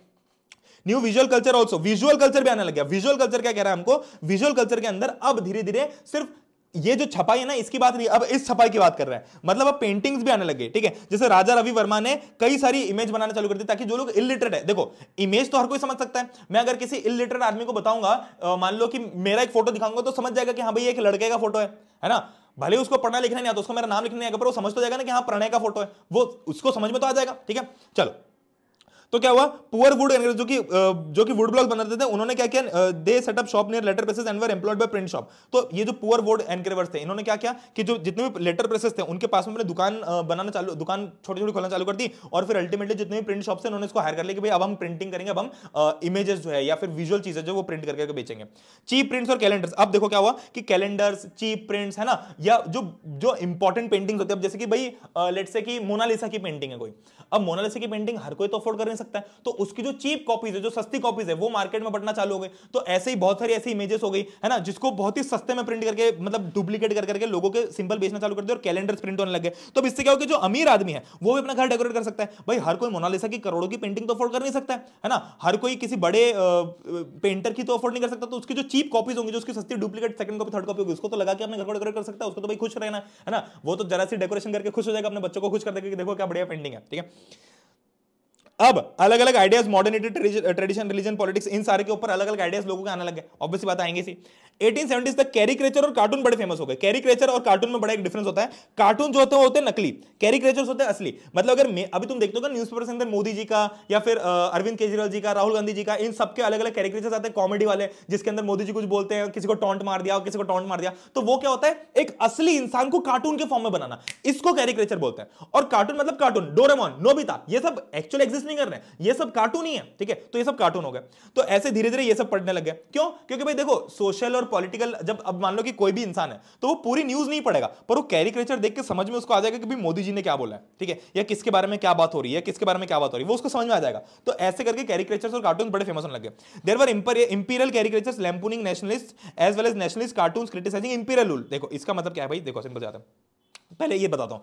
कई सारे कैरिकेचर जो थे, उन्होंने एजुकेटेड इंडियंस की जो फैसिनेशन थी, है ना, मतलब जो वो नहीं बोलते हम एस्थेटिक जो ज्यादा हो जाता है, वैसे उस टाइम पे जो बहुत सारे इंडियंस जो एजुकेट हो जाते थे, उनको लगता था भाई वेस्टर्न कल्चर बहुत बढ़िया है, हमारा कल्चर घटिया है, ठीक है। तो जो वेस्टर्न कल्चर की बहुत ज्यादा ऐसे बिल्कुल वो करता था ना कि भाई ये यही सबसे बढ़िया कल्चर है, तो कई सारे लोग हैं उन्होंने ना उनके खिलाफ में कुछ मीम्स डालना चालू कर दिया। अब मॉडर्न फॉर्म में तो हमको मीम्स पता है, पर तब कैरिकेचर्स बनाना चालू कर दिया फनी वाले, ठीक है, जिसमें वो जो ऐसे इंडियंस है ना जिनको लगता है कि वेस्टर्न कल्चर बढ़िया है, उनका मजाक उड़ाते थे, उनकी धज्जियां उड़ाते थे, ठीक है। चलो, while others express fear of social change, कई सारे लोग डर की भावनाएं भी इसमें एक्सप्रेस, मतलब कैरिकेचर फॉर्म में सब कुछ एक्सप्रेस होता था। मतलब तुमको पता ना कि एक चित्र जो है वो 1000 कहानियां बता सकता है, तो सेम चीज एक कैरिकेचर जो है वो कई पूरी कहानियां एक चित्र में पूरी तुमको दिख जाती है, ठीक है। कई बार क्या होता था, there were imperial caricatures lampooning nationalist as well as nationalist cartoons criticising imperial. इसका मतलब क्या है, देखो सिंपल सी बात है, सिंपल सी बात है, एक हो गया भाई इंपीरियल लोग, ठीक है, एक हो गए नेशनलिस्ट लोग। इंपीरियल लोग मतलब वही अंग्रेज, नेशनलिस्ट मतलब जो इंडिपेंडेंस चाहते हैं। तो ये लोग क्या करते थे, ये इनकी बेइज्जती करते हुए कार्टून बनाते थे, और ये लोग क्या करते थे, इनकी बेइज्जती करते हुए कार्टून बनाते थे, वही है, ठीक है। जैसे कि कई सारे कैरिकेचर्स आते थे जो कि नेशनलिस्ट लोग बनाते थे इनको बेवकूफ साबित करने के लिए, और कई सारे इंपीरियल लोग बनाते थे नेशनलिस्ट को बेवकूफ साबित करने के लिए, ठीक है। तो ये सब चलता रहता था। अब new forms of publication, women and print. अब विमेन की बात करते हैं कि विमेन का क्या रोल रहा। विमेन्स रीडिंग, तो बेसिकली विमेन की रीडिंग जो थी मिडिल क्लास हस्बैंड घर में बढ़ने लगी। जो लिबरल हस्बैंड थे ना, लिबरल हस्बैंड और जो लिबरल फादर्स थे, जो अपनी बेटियों को, जो अपनी पत्नियों को फ्री छोड़ देते थे, कई तो ऐसा होता बिल्कुल ऑर्थोडॉक्स की नहीं, अपनी पत्नी कहीं बाहर नहीं जाएगी, बस घर का काम करेगी। तो जो लोग थोड़े लिबरल होते थे ना, जो ऐसा होता था कि हाँ नहीं भाई फ्रीली लड़कियों को भी इक्वल अधिकार मिलना चाहिए, तो वो अपनी बेटियों को एजुकेशन के लिए भेज देते थे आगे, ठीक है। अलग अलग जगह पर कई सारे स्कूल्स में आते थे, कई सारी लाइब्रेरीज वगैरह, कई सारे सेटअप टाउन्स में, सिटीज में सब सेटअप लगे। कई सारी जर्नल जो थी began carrying writings by women, तो बेसिकली कई सारी, अब क्या विमेन लिखने भी लग गई, तो कई सारी जर्नल्स ने उनको सपोर्ट किया। जर्नल्स मतलब जैसे मान लो एक मैगजीन है, उसके अंदर मैं किसी विमेन का, किसी औरत का लिखा हुआ वो छाप दूंगा थोड़ा सा पार्ट, तो लोगों को धीरे धीरे करके ये चीज फेमस होने लगी, ठीक है। और इससे ये भी पता चला कि विमेन को एजुकेट क्यों करना चाहिए। They also carried a syllabus and attached suitable reading matter which could be used for home based schooling, ठीक है। तो क्या हुआ कि एक प्रॉपर सिलेबस बना के इन जर्नल्स के अंदर लोगों ने ऐसा कंटेंट छापना चालू किया कि विमेन जो वो घर के घर में भी पढ़ सके, ठीक है। अब देखो जो कंजर्वेटिव लोग थे उनको लगता था, अब देखो अलग अलग रीजन के, जैसे कि मान लो मैं किसी पर्टिकुलर रीजन की बात करता हूं, तो कुछ लोगों को लगता था कि अगर विमेन पढ़ लिख जाएंगी तो वो विधवा हो जाएंगी, मतलब उनका पति मर जाएगा अगर विमेन पढ़ ले। मतलब इस बात को कोई सेंस है, कोई सेंस इस बात का नहीं है, पर फिर भी लोग मानते थे, ठीक है। और दूसरे रीजन के लोग मानते थे कि जो विमेन है वो करप्ट हो जाएंगे, मतलब कि बिल्कुल भ्रष्ट हो जाएंगे, मतलब उनके जो बिल्कुल कैरेक्टर पे क्वेश्चन उठाना चालू कर दिया। तो अलग अलग लोगों के, जो ऑर्थोडॉक्स लोग थे ना, हर रिलीजन के ऑर्थोडॉक्स लोग, वो उनका ये मानना था कि अगर विमेन ने पढ़ना लिखना चालू कर दिया तो भाई वो फिर बहुत गलत हो जाएगा सोसाइटी के लिए। क्यों हो जाएगा भाई गलत? कोई सेंस इस बात का बिल्कुल कोई सेंस नहीं, पर फिर भी लोगों ने मानना चालू कर दिया। ईस्ट बंगाल में अब देखो, अब इस चीज को टैकल करने के लिए अलग अलग जगह, जैसे अब देखो बंगाल, भाई बंगाल हमेशा से आगे, ठीक है, कलकत्ता, बैंगलोर, बंगाल, ये सब बड़ा। राज सुंदरी देवी एक बहुत ही यंग मैरिड लड़की थी, ठीक है, जो कि बहुत ही ऑर्थोडॉक्स हाउसहोल्ड में जिसकी शादी हो गई थी, मतलब यंग, मतलब ये 17 18 20 साल टाइप्स की होंगी उस टाइम पे, और उस टाइम पे उनकी शादी हो गई और ऑर्थोडॉक्स फैमिली में शादी हो गई। ऑर्थोडॉक्स फैमिली में शादी हो गई तो भाई ना बाहर जाने की अनुमति है ना एजुकेशन की अनुमति है, तो इन्होंने क्या किया, इन्होंने अपने किचन में बैठ के, तुम सोचो सीक्रेसी ऑफ द किचन, मतलब किचन में बैठ के किताबें छुप छुप के पढ़ती थी, क्योंकि बाहर अगर पढ़ती तो ससुर जी उल्टा सीधा बोल देते, सास हमको चांटा मार देती, या हमारा पति हम पे प्रताड़ित कर देता, हमको बहुत अत्याचार करता हमारे ऊपर, क्योंकि कोई भी एक्सेप्ट नहीं करता नहीं है, पर फिर भी तब भी उसने क्या किया, उसने किचन के अंदर बैठ के पढ़ना चालू किया। अब जब उसने पढ़ना चालू किया ना, तो धीरे धीरे करके उसने क्या किया, धीरे धीरे करके उसने अपनी ऑटोबायोग्राफी लॉन्च कर दी, जिसमें उसने कैसे बताया कि मैंने कैसे किचन में बैठ के पढ़ाई की, कैसे मैं एजुकेटेड हुई, और वो जो ऑटोबायोग्राफी थी वो थी अमर जीबान, जो कि उसने 1876 में पब्लिश की। 1 मार्क्स का बड़ा इंपॉर्टेंट क्वेश्चन है, कौन सी बुक थी अमर जीबान, कब पब्लिश हुई, 1876। अमर जीबान किसकी ऑटोबायोग्राफी थी, राज सुंदरी देवी की। राज सुंदरी देवी कौन है, जो कि एक बहुत ही यंग मैरिड गर्ल थी, जिसकी एक ऑर्थोडॉक्स हाउसहोल्ड में शादी हो गई थी, ठीक है, ऐसा। चलो अब विमेन की बात करते हैं कि कैसे विमेन का रोल इसमें आगे बढ़ा। 1816 से लेके कई सारी बंगाली विमेन, जैसे कि कैलाश बाशिनी देवी, भाई देखो ये नाम याद करते चलना तुमको, मैं तुमको समझा जरूर दूंगा, जैसे अभी याला इंसिडेंट समझा कि भाई क्या है, ताकि तुमको समझ में आए चीजें, है ना। जैसे अब ये जो वर्ड था ये बड़ा डिफिकल्ट था, अरे इंपीरियल कैरिकेचर्स लैम्पूनिंग, बहुत सिंपल भाषा में समझा, पर तुमको रीड तो करते ही चलना है, ठीक है। और जो डेट्स है भाई ये याद करते हो, जो मैं तुमको पेन पेपर बोला ना, वो सिर्फ ऐसे नहीं कि पेन पेपर लेके बस बैठे रहो, जो भी डेट नाम और क्या क्या चीज की, डेट नाम क्या क्या चीज की, तो डेट नाम डेट नाम डेट नाम ऐसे करके तुम पूरी एक लिस्ट बना लो, ताकि तुम्हें खुद को याद रहे, और फिर बाद में अपनी एनसीईआरटी से जब तुम रीड करो एनसीईआरटी को, तो उसको इससे रेफर करना कि इसमें क्या क्या चीजें हैं और क्या क्या चीजें नहीं है, तो ऐसे में तुम्हारी जो डेट्स और जो नाम है भाई वो नेक्स्ट लेवल तरीके से याद हो जाएंगे, ठीक है। चलो आगे बढ़ते हैं। देखो तो ये कैलाश बाशिनी देवी जो है ये एक अमीर हाउस होल्ड की थी, ये गरीब नहीं थी, पर फिर भी इन्होंने किताब छापी जिसके अंदर ये बताया कि कैसे जो अमीर घर होते हैं उनके अंदर भी लोगों को, जो जो औरतें हैं उनके ऊपर कितना अत्याचार होता है, ठीक है। तो इन्होंने ये चीज बताई, women were imprisoned at home, kept in ignorance, forced to do hard domestic labor and treated unjustly by very people they served, ठीक है। 1880s में प्रेजेंट डे महाराष्ट्र, यहां पर ताराबाई शिंदे और पंडित रामबाई, उन्होंने बहुत ही पैशनेट एंगर के साथ में लिखा कि कैसे अपर कास्ट की महिलाओं के साथ में भी, या अपर कास्ट की जो महिलाएं जो कि स्पेशली विडोज हैं, जो विधवा हैं, उनके साथ कितना अत्याचार होता है, तो उस बारे में इन्होंने लिखा। ऑब्वियस बात है बड़े गुस्से में लिखा, जब गुस्से में लिखते तो जब पढ़ने वाला इंसान होता है उसके अंदर भी गुस्सा आता है और उसको समझ में आता है कि भाई ये औरतों के साथ में बहुत ज्यादा अत्याचार हो रहा है, ना सिर्फ औरतों को बट आदमियों को भी, मेल्स को भी लगता है कि भाई इतना अत्याचार नहीं होना चाहिए। तो ये अत्याचार कौन लिख सकता है, वही लिख सकते जिन्होंने, जिनके ऊपर बीती है। तो आप बीती यानी कि जिसके ऊपर बीती है वो लोगों ने आप लिखना चालू कर दिया यहां पर, ठीक है। जैसे तमिल नॉवेल लिखी गई तो क्या लिखा इन्होंने, for various reasons my world is small, more than half of my life happiness has come from books. भाई ये देखो कितनी डिसहार्टनिंग स्टेटमेंट है। बेसिकली एक तमिल नॉवेल है, इसमें एक औरत ने लिखा है कि मेरी दुनिया बहुत छोटी सी, और इस छोटी सी दुनिया में जो खुशियां हैं ना वो किताबों के कारण ही आई है। तुम सोचो कि औरतों को कितना बांध के रखा जाता है, उनकी खुशियों को बिल्कुल कोई ध्यान नहीं देता है। Soon a large segment of it was devoted to education of women, ठीक है। अब लार्ज सेगमेंट जो है वो एजुकेशन वुमेन पे आने लग गया। जर्नल जो है वो डिस्कशन, अब धीरे धीरे जैसे जैसे लोगों के अंदर पॉपुलर, देखो सिंपल सी बात है, प्रिंटिंग प्रेस चलाने वाला आदमी को क्या चाहिए, पैसा। उसको पता है कि भाई पैसा तब आएगा जब मैं वो चीज छापूंगा जो लोग पढ़ना चाहते हैं। अब उसको समझ में आ गया कि भाई हम ऐसी किताबें छापते हैं जो विमेन के ऊपर है, क्योंकि लोगों को पढ़ना पसंद आ रही है, तो हम इस ट्रेंड को फॉलो करते हैं। लाइट चलेगी पर कोई बात नहीं, हमारी एनर्जी बिल्कुल नहीं जाएगी, ठीक है। चलो तो ऐसी बुक्स के ऊपर छापना चालू कर दिया। उसके ऊपर क्या क्या मुद्दे थे, वुमेन्स एजुकेशन का मुद्दा था, विडोहुड यानी कि जो विधवा हो जाती है उसका आगे क्या, मतलब विडोज को भी पूरी अपनी लाइफ आगे अच्छे से पूरी वो करने का मौका मिलना चाहिए, ठीक है। चलो एक बार मैं इसको थोड़ा सेट कर देता हूं, चलो इतनी बात समझ में आ गई है ना, अरे ज्यादा सफेद हो गया, ठीक है। चलो विडो रीमैरिज, मतलब कि अगर कोई विधवा है तो उसकी वापस से शादी होना अलाउड होना चाहिए, she should be allowed to do remarriage, और नेशनल मूवमेंट। कई सारे offered household and fashion lesson, है ना, मतलब वही खाने पीने की चीजें, शॉर्ट स्टोरीज और जो टाइम पास करने वाली चीज, वो सारी भी इसमें आने लगी वुमेन के लिए। पंजाब की बात करें तो पंजाब के अंदर राम चड्डा जो थे उसने सबसे पहली एक फास्ट सेलिंग बुक लॉन्च की जिसका नाम था Stri Dharma Vichar, to teach women how to be obedient wives. मतलब ये राम चड्डा नाम का आदमी ने एक ऐसी किताब प्रिंट की जिसमें औरतों को बताया था कि तुमको कैसे बिहेव करना है, एक अच्छी पत्नी कैसे बना जाए। मतलब तुम सोचो कि कोई रेसिपी होती है क्या, मतलब एक अच्छी पत्नी बनने के लिए कोई आदमी सिखाएगा। तो ऐसी किताबें भी आई ना, देखो नो डाउट अच्छी किताबें भी आई जो कि विमेन के फेवर में थी, तो पर जो विमेन के अगेंस्ट थी ऐसी किताबें भी आई। अभी विमेन के अगेंस्ट ही है ना, मतलब ये तो सिखा रहा है कि कैसे अच्छी वाइफ्स बनो, ओबीडिएंट वाइफ्स बनो, अपने पति की बात सुनो, ऐसा जरूरी थोड़ी है, ठीक है। फिर खालसा ट्रैक्ट सोसाइटी पब्लिश ची बुकलेट्स विद सिमिलर मैसेज, जैसे खालसा ट्रैक्ट सोसाइटी, तो पंजाब के अंदर भी तो अगर तुम देखोगे तो अगर तुमसे पूछा जाए कि what were the type of books which were printed in Punjab regarding this, तो तुमको ये 3 पॉइंट्स लिखने, 1 2 3। तो खालसा ट्रैक्ट सोसाइटी ने भी बुक पब्लिश की सेम इसी तरीके की। कई सारी जो थी that was about the quality of a good woman, मतलब कि ये लोगों को, विमेन को बताते थे कि भाई तुम्हारी क्वालिटी क्या है, तुमको कैसे क्वालिटी, मतलब अच्छी क्वालिटी, मतलब विमेन की क्वालिटीज बताई जा रही थी, मतलब इन शॉर्ट। बंगाल के अंदर एक entire area in central Calcutta, the Battala, Battala एक एरिया है बट्टला, जिसको डिवोट किया गया था कि सिर्फ ये पूरी सिर्फ बुक्स प्रिंट करने की जगह। जैसे आजकल तुम देखोगे ना कि सरोजिनी मार्केट है दिल्ली में, तो वो बड़ा फेमस है सिर्फ कपड़ों के लिए, है ना। फिर मुंबई के अंदर फैशन स्ट्रीट है, ऐसे इंदौर के अंदर सराफा है जो कि सिर्फ खाने पीने के लिए फेमस है, या फिर छप्पन दुकान है जो कि सिर्फ खाने पीने के लिए फेमस है। वैसे एक एरिया बन गया है द बट्टल एरिया जो था, ये सिर्फ बुक प्रिंटिंग के लिए फेमस था। इतनी बुक्स प्रिंट होने लग गए, ठीक है। यहां पर आप सस्ती किताबें ले सकते हो किसी भी चीज के ऊपर, मतलब आपको बिल्कुल थोक के दाम पे मिल जाएगी, तुम खरीद सकते हो बढ़िया इजीली। पेडलर जो है इनको घर जाकर के बेचते थे, मतलब पेडलर्स क्या करते थे, वहां से बहुत सारी बुक्स खरीद ली, 50 बुक खरीद ली और घर जाकर बेच दी। या फिर कई पेडलर जो थे वो मार्केटिंग का काम करते थे कि भाई मैं एक बड़ा बुक सेलर हूं, तो मैंने पेडलर रख दिया जो तुम जाके बेचो और उस बुक का जो कमीशन हो तुमको मिलेगा, ठीक है, इस टाइप से। अब देखते हैं प्रिंट एंड पुअर पीपल। तो हमने प्रिंट एंड वुमेन देख लिया, अब प्रिंट एंड पुअर पीपल देखते हैं कि पुअर पीपल की जिंदगी में क्या आया। तो जब भी बहुत ही सस्ती और चीप बुक्स आने लगी तो इससे क्या हुआ, क्रॉस रोड्स में बिकने लग गई। लोग जो है वो मार्केट्स में जो ट्रैवल करते थे, जो घूमने फिरने के लिए जाते थे, मतलब यहां से वहां ट्रैवल करते थे, उनको बुक्स मिलने लगे, काफी इजीली अवेलेबल हो गई बुक्स, है ना। 19 भाई सोचो तुम, हमने कहां से स्टार्ट की, चाइना से।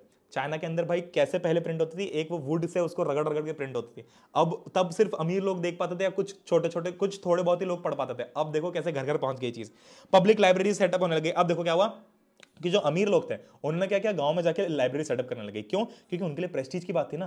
भाई लोग बोलेंगे ना कि अरे वो साहब ने, प्रणय साहब ने की लाइब्रेरी है, प्रणय साहब की देने में बड़ा सा मेरा फोटो लगा दूंगा, लाइब्रेरी बाय प्रणय चौहान, तो मैं तो अमीर हूं, तो मेरी तो बिल्कुल वाह वाह ना लग जाएगी। तो मैं इस प्रेस्टीज के नाते गरीबों के लिए लाइब्रेरी बना दिया करता था।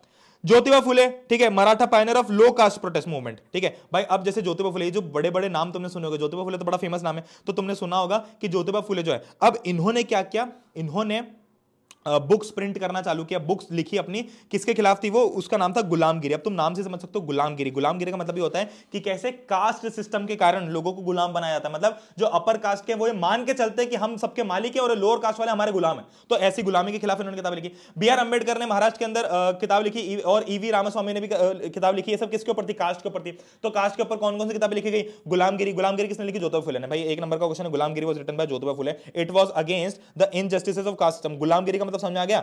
गुलामगिरी, है ना, गुलामगिरी, अरे जैसे बोलते हैं ना फालतूगिरी, गुलामगिरी, रहीसगिरी, मतलब वैसा कल्चर, ठीक है।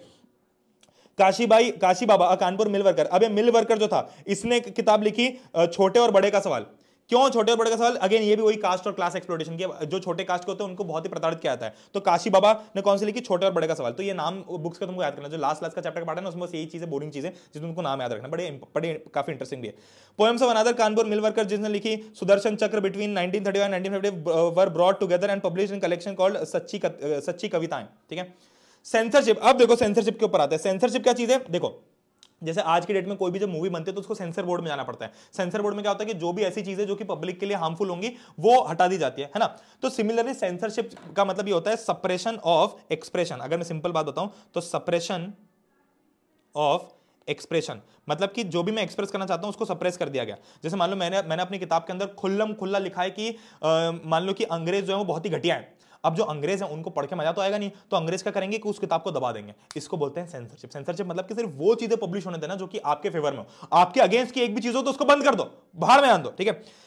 अब सेंसरशिप पहले था नहीं, इतना बड़ा रोल, मतलब अंग्रेजों को लगा कि ठीक है क्या करना है सेंसर करके चलने दो किताबें, पर तो अंग्रेजों की बाद में फटने लगे। उन्होंने सोचा कि भाई किताबें अगर और चलती ना तो हमारा दिमाग फट जाएगा। पहले तो उनको लगा कि हल्के में लेंगे लोग, ठीक है, कोई इसको ध्यान नहीं देगा, पर अब धीरे धीरे लोगों ने ध्यान देना चालू कर दिया। बाय 1820 कलकत्ता सुप्रीम कोर्ट ने passed certain regulations to control press freedom, ठीक है, धीरे धीरे करके प्रेस फ्रीडम के ऊपर कंट्रोल आने लग गया, ठीक है। began encouraging people publication of newspaper that would celebrate British rule. In 1835 faced with urgent petitions, ठीक है। तो बेसिकली क्या कहना चाह रहे हैं कि कलकत्ता सुप्रीम कोर्ट के अंदर कई सारे रेगुलेशंस पास कर दिए गए, जिसके हिसाब से ये साबित हो गया, ये रूल एस्टेब्लिश हो गया कि कुछ हर टाइप की किताब नहीं छप सकती, कंट्रोल में रहेगी। 1835 में क्या हुआ कि अर्जेंट पिटीशंस आए, ठीक है, और वर्नाक्युलर न्यूज़पेपर, मतलब कि भाई लोगों ने प्रोटेस्ट किया, लोगों ने बोला कि तुम ऐसे कैसे लगा सकते हो हमारे ऊपर रोक टोक। तो इसलिए गवर्नर जनरल बेंटिक जो थे उन्होंने सोचा कि चलो नहीं, हम प्रेस लॉज जो है फिर से रिवाइज कर देते हैं और प्रेस जो है वो थोड़ी खाली छोड़ देते हैं। थॉमस मैक्यूले, ये एक लिबरल कॉलोनी ऑफिसर। लिबरल मतलब कि भाई ये थोड़ा ओपन माइंडेड, उसको लगता था कि नहीं यार लोगों को अपने व्यूज एक्सप्रेस करने का मौका देना चाहिए, तो इसलिए उन्होंने वापस से कुछ ऐसे लॉज बनाए जिससे पुरानी फ्रीडम वापस आ गई लोगों के पास। अब देखते हैं रिवॉल्ट ऑफ 1857। अब इंपॉर्टेंट, ठीक है, क्या हुआ ये तुमको पता है, रिवॉल्ट ऑफ 1857, मंगल पांडे, तुमने मूवी देखी होगी। तो मंगल पांडे जो मूवी है इसके अंदर क्या हुआ, 1857 का रिवॉल्ट बताया गया। ये थी शुरुआत इंडिया के इंडिपेंडेंस की तरफ। और जब ऐसा हुआ तब ब्रिटिशर का दिमाग फट गया कि भाई 18 लोग जो हैं इंडिया के जो लोग हैं वो थोड़े ना वो हो रहे हैं, हमको भगाने के ताक में हैं, तो हमको कुछ ना कुछ तो करना पड़ेगा, ठीक है।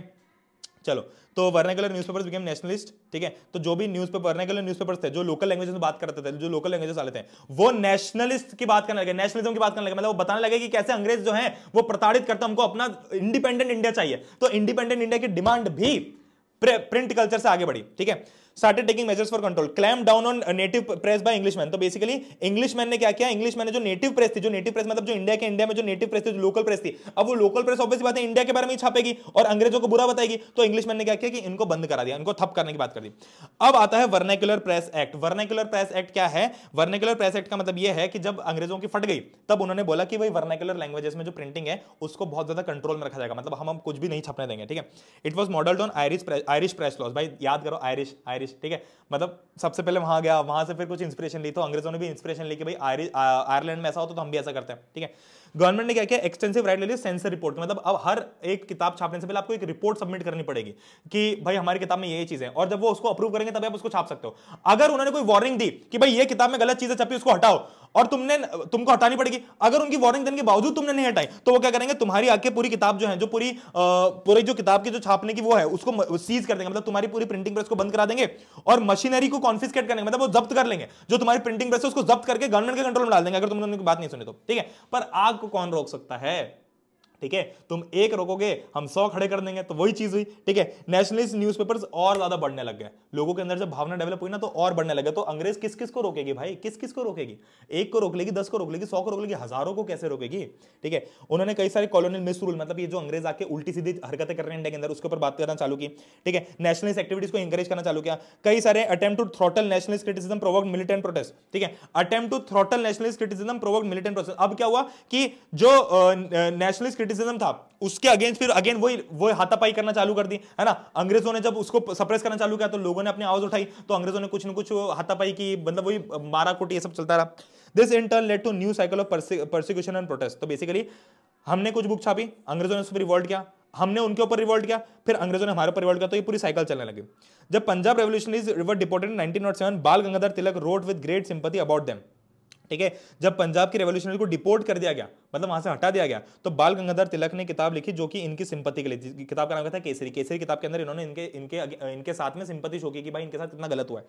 ही वाज, अब देखो उन्होंने शो की तो उनको इंप्रिजन कर दिया, जेल में डाल दिया। ऐसे कई सारे किस्से जो हैं तुम्हें देखने को मिलेंगे। तो दैट बीइंग सेड हमने चैप्टर समाप्त कर लिया। चैप्टर के अंदर इतना ही मैं तुम्हें फिर से बता देता हूं। सबसे पहले हमने देखा चाइना, फिर हमने देखा जापान, फिर हमने देखा यूरोप। अब यूरोप के अंदर कैसे कैसे चीजें आगे बढ़ी, मतलब प्रिंट कल्चर के साथ में लोगों की भावनाओं में क्या क्या चेंज आया, ठीक है। फिर प्रिंट कल्चर में क्या क्या चेंज आया ये हमने देखा। तो ये दो चीजें हमने यूरोप के अंदर देखी। सिमिलरली फिर इंडिया के अंदर में हमने ये चीजें देखी कि कैसे अलग अलग रिलीजियस बातों पे चेंज आया, और प्रिंट की टेक्नोलॉजी में क्या क्या चेंज आया वो भी हमने देख लिया। तो दैट बीइंग सेड हमने बहुत ही शानदार तरीके से मात्र 1 घंटे के अंदर, 1 से सवा घंटे के अंदर कंप्लीट कर लिया है print culture and modern world. इसी के साथ में तुम लोग अगर अपनी एनसीईआरटी रीड कर ले, तो अगर तुमने स्लाइड्स अच्छे से रीड किए तो तुम्हारा चैप्टर बहुत अच्छे तरीके से हो जाएगा। मेक श्योर कि तुम एनसीईआरटी का इंटेक्स्ट और क्वेश्चन सारे कर लो।